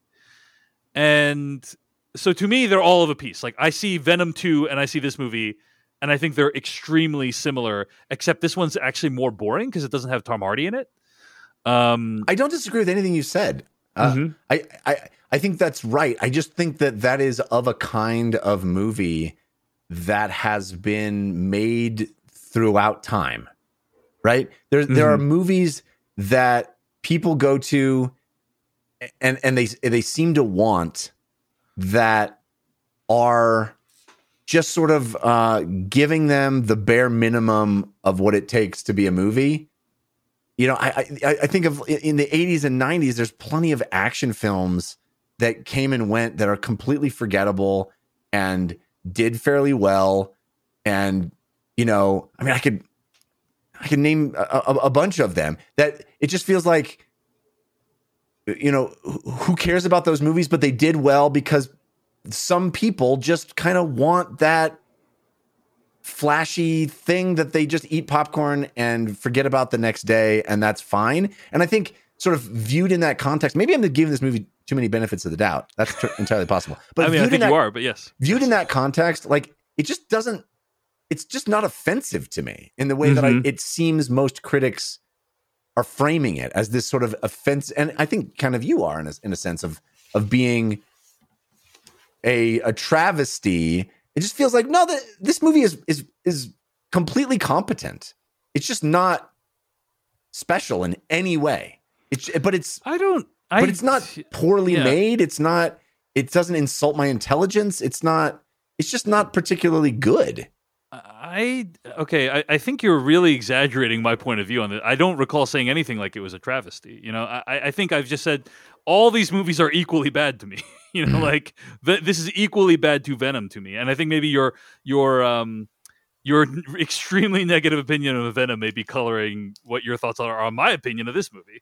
But yeah, I think they're all just, like, pretty rough. And I would say there are the significant components of incompetence to this film. I think the film feels edited to shreds. And there are kind of things that are brought up, and specifically in the trailer. There are many scenes in the trailer that, like, don't actually appear in the film. And they had a challenging time of it because I think originally, if I'm not mistaken, the Multiverse of Madness movie was supposed to come out before Spider-Man No Way Home. Am I right about that? I think so. Yeah, and I think this was supposed to come out before Spider-Man. Right. And so it's like all these movies were supposed to come out in a different order and they had to like be redone.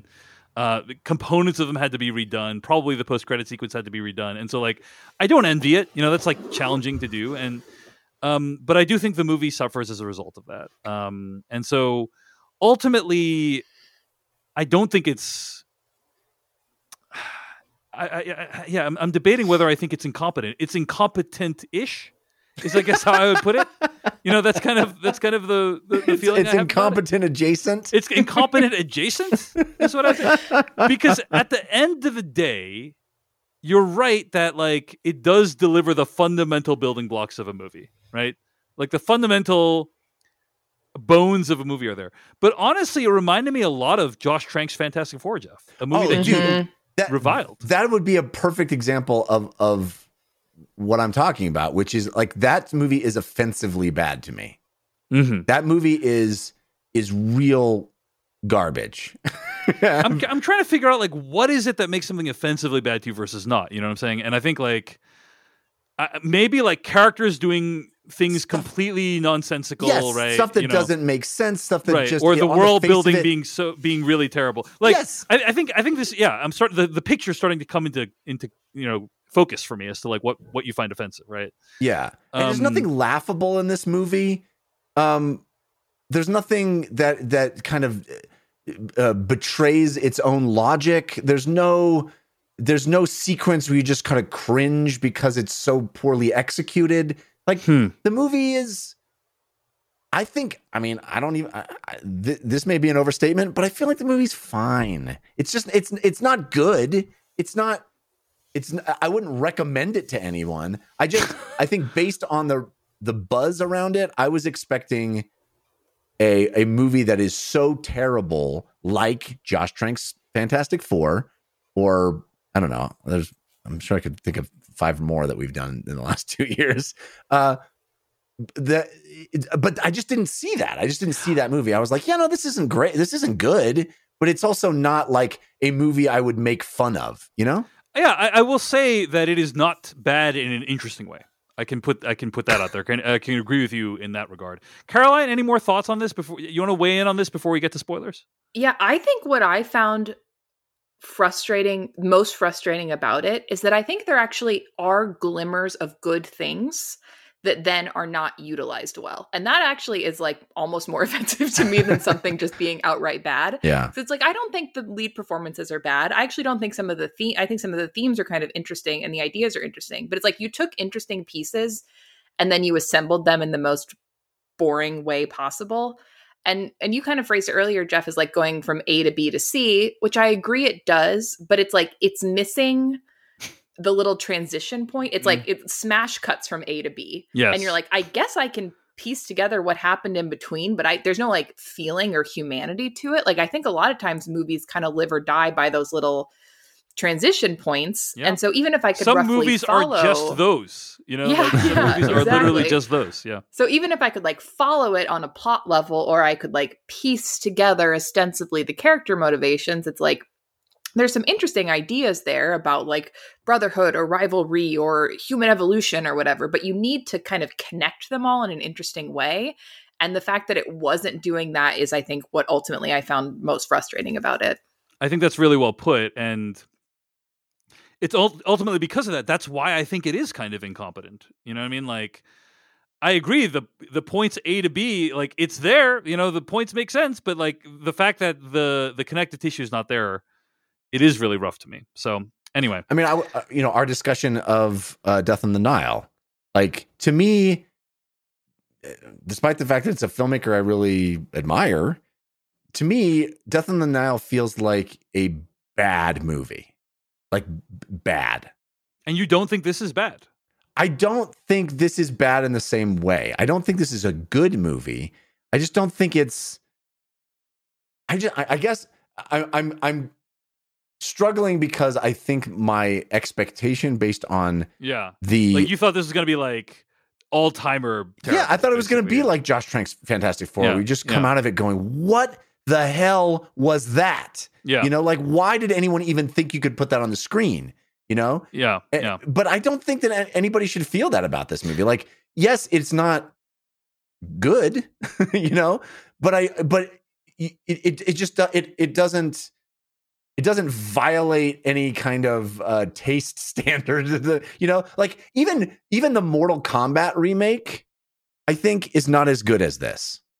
Oh, you know what I mean? That's way better than this. Huh? Yeah. I mean, I would go back to rewatch that. I'm never going to come back to Morbius.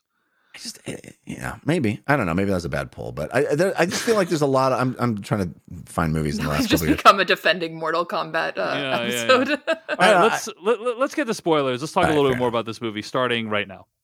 Now you're looking for the secret. Can I see this coming? No. But you won't find it because, of course, You're not going to see this coming. you're not really looking. I have been puzzling over how it works. You don't really want to work it out. Who's in the box? I have been dying to tell you. I want to tell you my secret now. You want to be fooled. I think the baffling decisions start right from the beginning.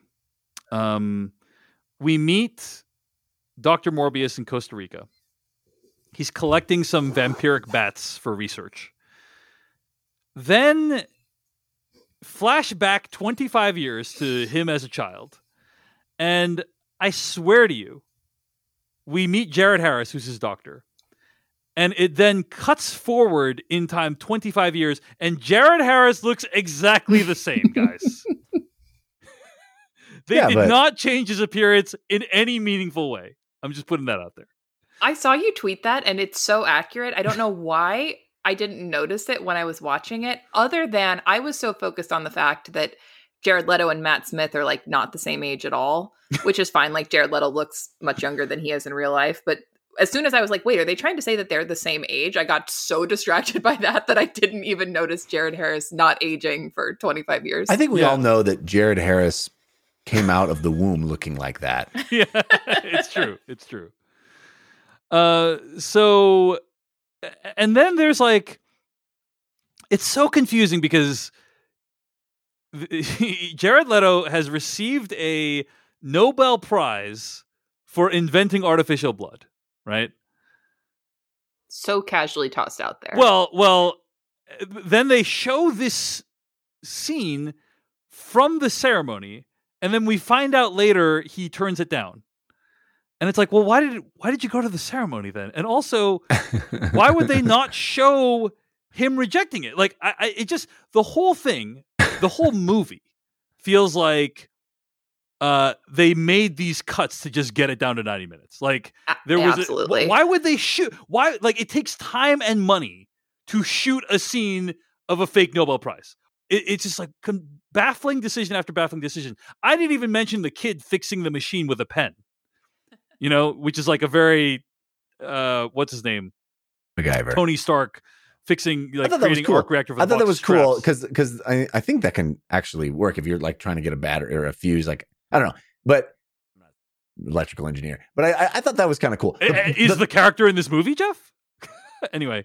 Well, no, ahead. I think the idea is he's brilliant on a number of levels. He's brilliant medically and also mechanically. The part that I found to be patently ridiculous, as far as him putting things together, is he takes over the bad guy lab later in the movie, which is made to counterfeit money, and he retrofits the counterfeit machine to be a blood machine, which is felt a little less plausible than the using the pen. Everyone knows it's the same components you need to counterfeit money or to make fake blood. Right? Well, no, it's not that. It's that he takes the thing out of the one thing and puts it with the other thing that they fit together in a different way. Yes. And all you have to do is spin blood around real fast, and then all of a sudden the chimera works, I will say it was very funny to watch Jared Leto squeeze fake blood into his mouth like it is Go-Gurt.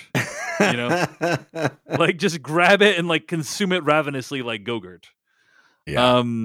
I thought all his stuff, I'm not here to praise Jared Leto, but I thought all his stuff was all right, man. Like he did this thing where, he was trying to convey the sense that he had this deep hunger, and he would kind of do a shake, and I thought it was all very natural and didn't feel over the top. I mean, I'd take that over whatever the hell Tom Hardy is doing any day of the week. I'm so baffled by. Okay, like Jeff, I'm trying to prove to you that this movie is not great, and I'm probably going to fail. I agree, it's not great.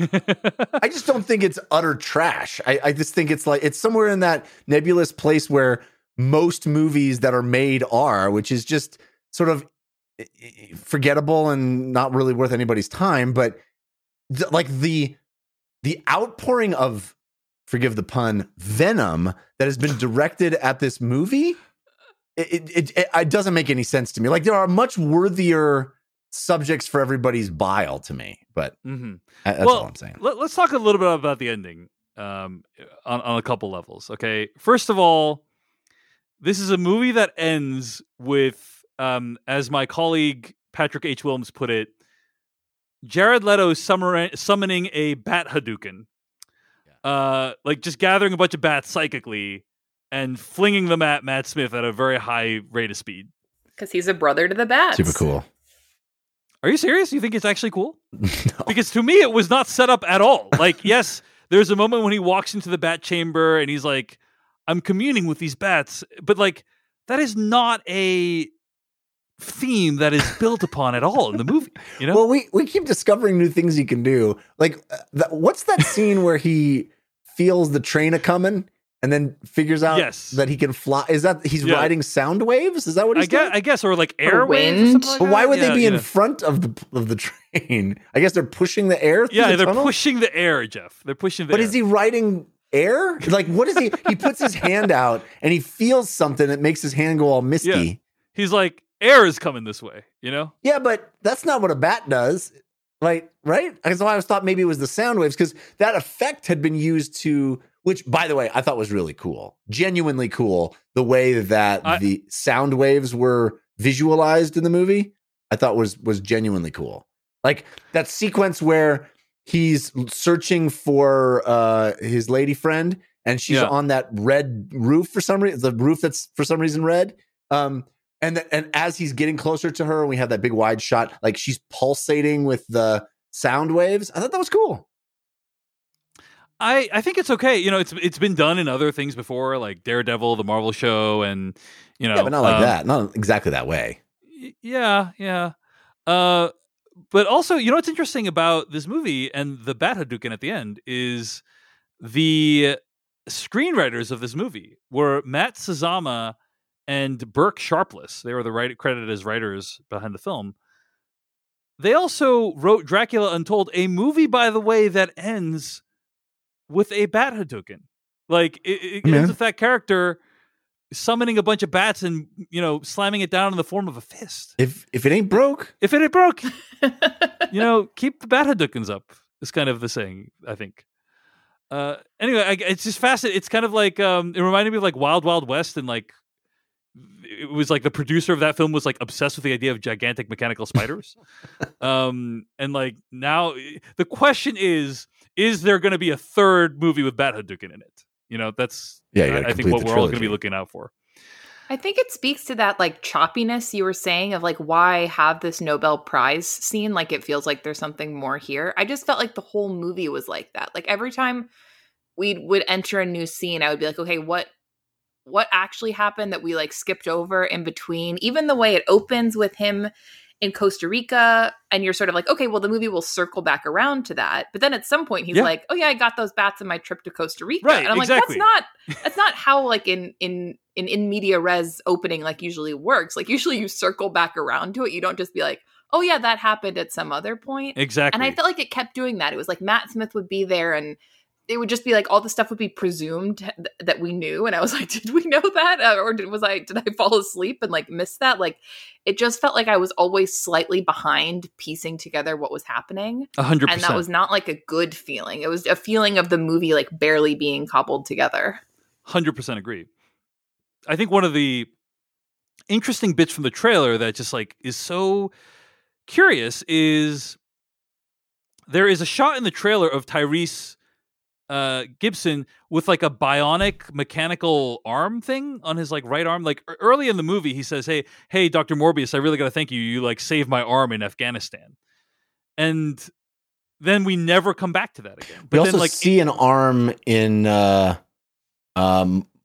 Martine's a lab. We see like a mechanical arm there. I was like, oh, she's working on a mechanical arm. That seems pretty advanced. We don't right. And there's a shot in the trailer where, like, in the movie, Tyrese Gibson and Al Madrigal like contribute nothing to the plot. Like I love Al Madrigal though. He's like saves this movie on a number of levels. Just his dry sort of presence in the movie. It is completely fine, and there is nothing that they contribute plot-wise. They just basically, their function in the story is to show up after Morbius is there and try to and talk about what might have happened, basically. Although they do kind of intersect with him later on. But yeah, I'm just so curious. Like, what there was something more with like the inventing fake blood plot that was there. Yeah, even all the focus on artificial blood versus real blood. I could never wrap my head around that. And it was all this stuff of like, I'm just going to drink the artificial blood, but it doesn't work. And then he's like, well, where am I going to get blood? I'm like, why don't you just drink all of the blood that's there, that's like human blood, but it's donated. You don't need to kill anyone for it. But that never came up as an option. And like, why even have the artificial blood, right? Like that lent nothing to this movie. Right. I don't even know. It was so casual the way they were like, oh yeah, you know how you invented artificial blood and it's blue. A world-changing, like altering technology that would like reconfigure society as we know it, probably. Yeah, if it was but then like nothing came of it. The only thing I could think was like that they wanted, like maybe the rating for having him drink red blood was too high, so they were like, we have to make it fake blue blood, like the way they do for like pads where they like can't have, you know, blood poured on them, so they were like, we're pouring blue liquid on there. Like maybe that's it, because this was also a movie that was so, there was just no blood in it at all. Anytime somebody got slashed or hurt, it was like that very PG-13. That's an amazing theory. That's an amazing theory. They're like, well, we have to have a vampire, but we don't want to show any actual blood because this thing's got to be PG-13. Let's have him invent fake blood in the movie. Well, Jared Harris like a weird smoothie or something. Oh, it's true. It's true. He does get slashed in the stomach there. Maybe they hit their limit. But it doesn't bleed. It like he gets slashed and then there's like ever so slightly like a hint of blood, but this is like not, it's, you know, it feels like part of this wants to be a gory R-rated movie, and clearly that's not what it became by any, you know, stretch of the imagination. Yeah, it's 100% the PG-13 thing. You're spot on about that. It's 100% that, but yeah. I find myself really unhappy that I'm defending this movie. As well you should, Jeff. You should never be able to live this down. The ending of the movie is Jared Leto's character says like, hey, I gotta I have this serum that if I inject Matt Smith with it, he'll die. And I'm making another one for myself. You know, gotta make two of them. You know, gotta make one for him and one for me. Right? Because neither he kills of us Matt Smith and then doesn't do anything to himself for reasons that are completely unexplained. Oh, it's explained. It's explained. Oh, what is the explanation? Cinematic universe, baby. The thing is also like the entire movie he's like, how do I live with myself because I don't want to kill people, like I don't want to kill innocent people, right? But then when by the time we get to the post-credit sequence, apparently he's figured that problem completely. He's resolved that issue completely at that point. Doesn't seem to have a care in the world by that point. Well, that's the stuff I'm talking about, Jeff. Is like I don't know if that's fair. I mean, you see him for 2 minutes in the post-credit sequence. We don't know whether he's resolved that issue or not. He's doing something completely different. That day. Okay, but what about the thing about him? Like he's gonna kill himself. Like that he's gonna take his own life. No, I agree. That is a weird thing to drop into our consciousness and then not unaddress. Pay it off. Yeah, he's like, I'm gonna kill myself because I can't go on because I'm too much of a monster. And then he kills his best friend. He's like, I'm good. Also, maybe he realized he could just drink the blood that had been donated that was right there that was like very chill for him to take. And that was a full solution to his problem. Well, also, the movie goes to great lengths to say, you know, he's not a vampire, right? The holy water doesn't work. Like, I'm not a vampire. I'm this other thing. And then, like, I guess he could just turn his girlfriend by drinking her blood? That was weird. Yeah. Let's talk about the post-credit scenes. There's two post-credit scenes. Travesty. They are complete nonsense. We're going to have to spoil Spider-Man No Way Home to talk about these. But in the first post-credit scene, Michael Keaton's character, Adrian Toomes, shows up in the universe of the film that we're watching the whole time, right? He shows up in Morbius universe. That in itself makes absolutely no sense, because at Spider-Man No Way Home, the idea was that like Doctor Strange cast a spell that would bring people into that universe that knew Peter Parker. And so you would expect kick out some other people that but it also knew. We know that the universe that we're in with like Venom and Morbius is not the one that that's not like the prime universe theoretically. 616. So it's like sending Michael Keaton out of the MCU prime universe into another universe is apparently what's happened. Maybe It was like a give or take. It was like, we get Green Goblin, but you get Adrian Toomes. Like the universes had to balance. Yeah, in some it way. had to balance itself out. So somehow it sends Michael Keaton, out of that universe that had Spider-Man in it already. Like we know Michael Keaton's from that universe because they were in Spider-Man: Homecoming together. And then we see he's like in jail. He appears in jail, but they're going to let him go because there's no reason for him to be in jail because no one knows who he is in this universe. Then we see Morbius driving a car into the middle of the desert or whatever, and Vulture shows up. I don't think it was actually Michael Keaton playing him because you don't see his face, but it was like his body double or whatever. And he basically says, "Hey, what'd you say?" Digital body double. Yes, digital body double, very likely. And he says, "Hey, I hear you're, I don't know why I'm here, but I think it's because of Spider-Man. Like you and I should team up." And that's like how the movie ends. What Morbius doesn't say is Spider-Man. Who the fuck is that? No explanation for why Morbius would even be interested in teaming up with Vulture. And by the way Vulture got all his gear in Spider-Man: Homecoming was he got it from the Chitauri in the wake of the attack on New York in the Avengers, which didn't happen in this universe theoretically. This movie, this movie and this universe does not give a shit about any of your points. About it's true. It's true. This reminds me. Yes. I don't know, Caroline, how often you've been around a 3-year-old, but I happen to have a 3-year-old of my very own, and it reminds me the way these Sony movies, the Venom 2 and this movie's post-credit sequences have worked, reminds me of when I will be sitting with some other adults, family members or what have you, and I will tell a joke or a story or something funny, and everyone will laugh. And then my 3-year-old will want that same reaction from the adults and will try to mimic just the sort of sounds that I made to create that reaction. I'll say something like, yeah. And then, we went out for breakfast, and everybody will yell. And then my 3-year-old will be like, breakfast. And want that response from everyone too. Just say the punch, say it louder, to try to get everybody to say that. That is what Sony's post-credit sequences are trying to do. It's like Marvel constructs this beautiful, amazing multiverse, this way of bringing all the Spider-Man and Spider-Man villains together. And Sony's like, Venom and Vulture too. That's an excellent analogy, Jeff. Thank you. It's the only thing you've said during this whole broadcast or this review that I've agreed with in you. any way. Yeah, not that was cogent. That I agree with you.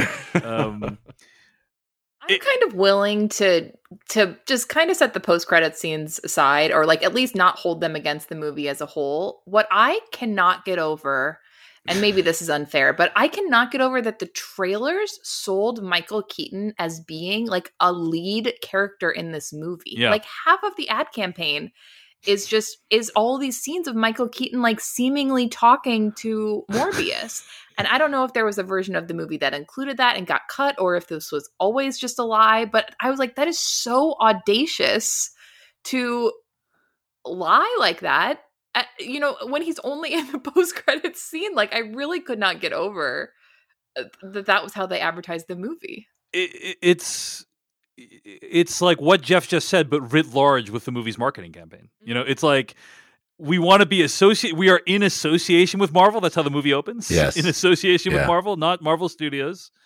But they want the halo of Spider-Man No Way Home. They want like all the goodness that radiates out of being associated with Marvel, but without putting in any of the work, right? And they're willing to actively deceive you about what is in the movie to do that.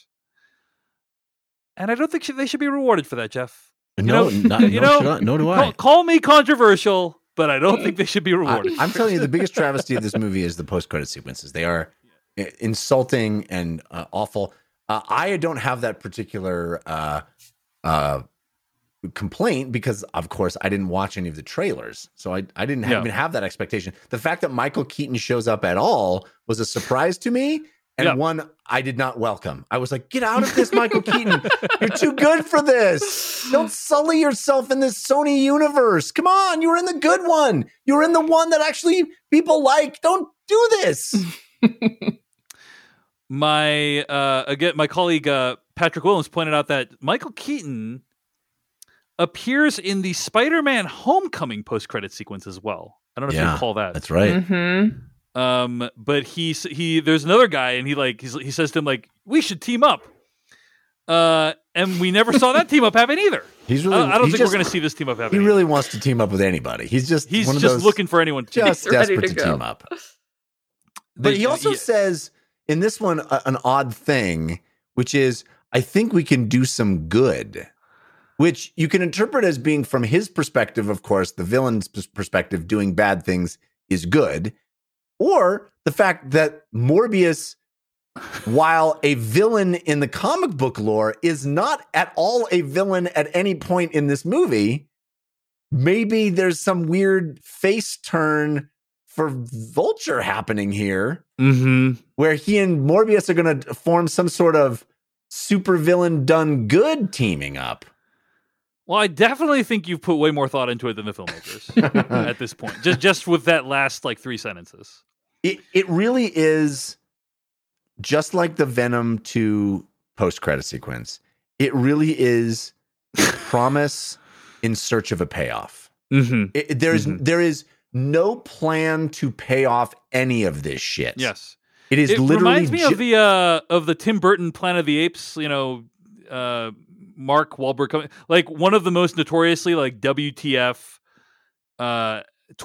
ending twists ever, was the end of Planet of the Apes. And it fits all the characteristics you said of having basically no plan to do any of this stuff by following up. So. Right. All right, folks. Any other thoughts on Morbius? I would like to say that I actually think Matt Smith is quite good in this movie in the sort of ridiculous, heightened Tom Hardy way. Yes. Like he has a very big performance.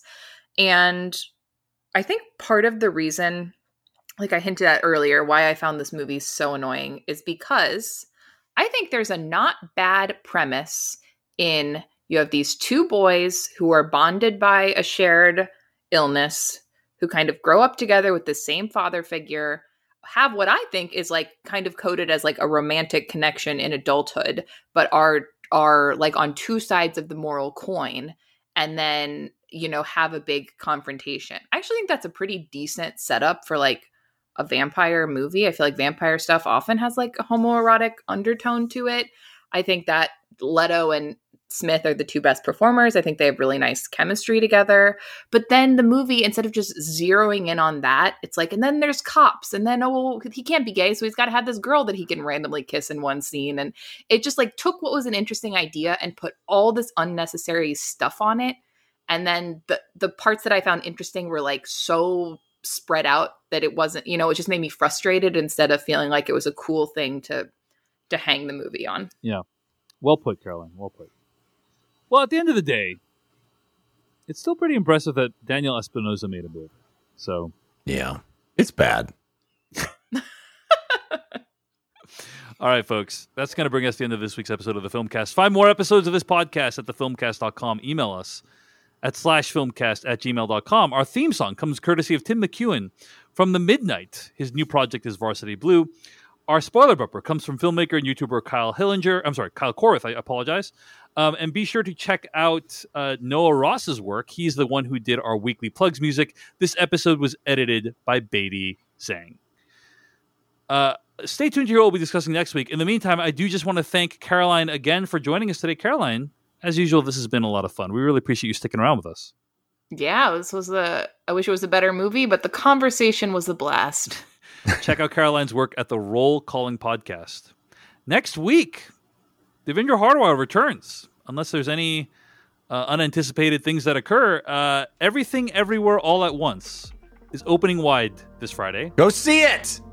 Strongly recommend you check this movie out. We will talk about it next week here on the Filmcast. Thanks so much for listening. We'll see you later.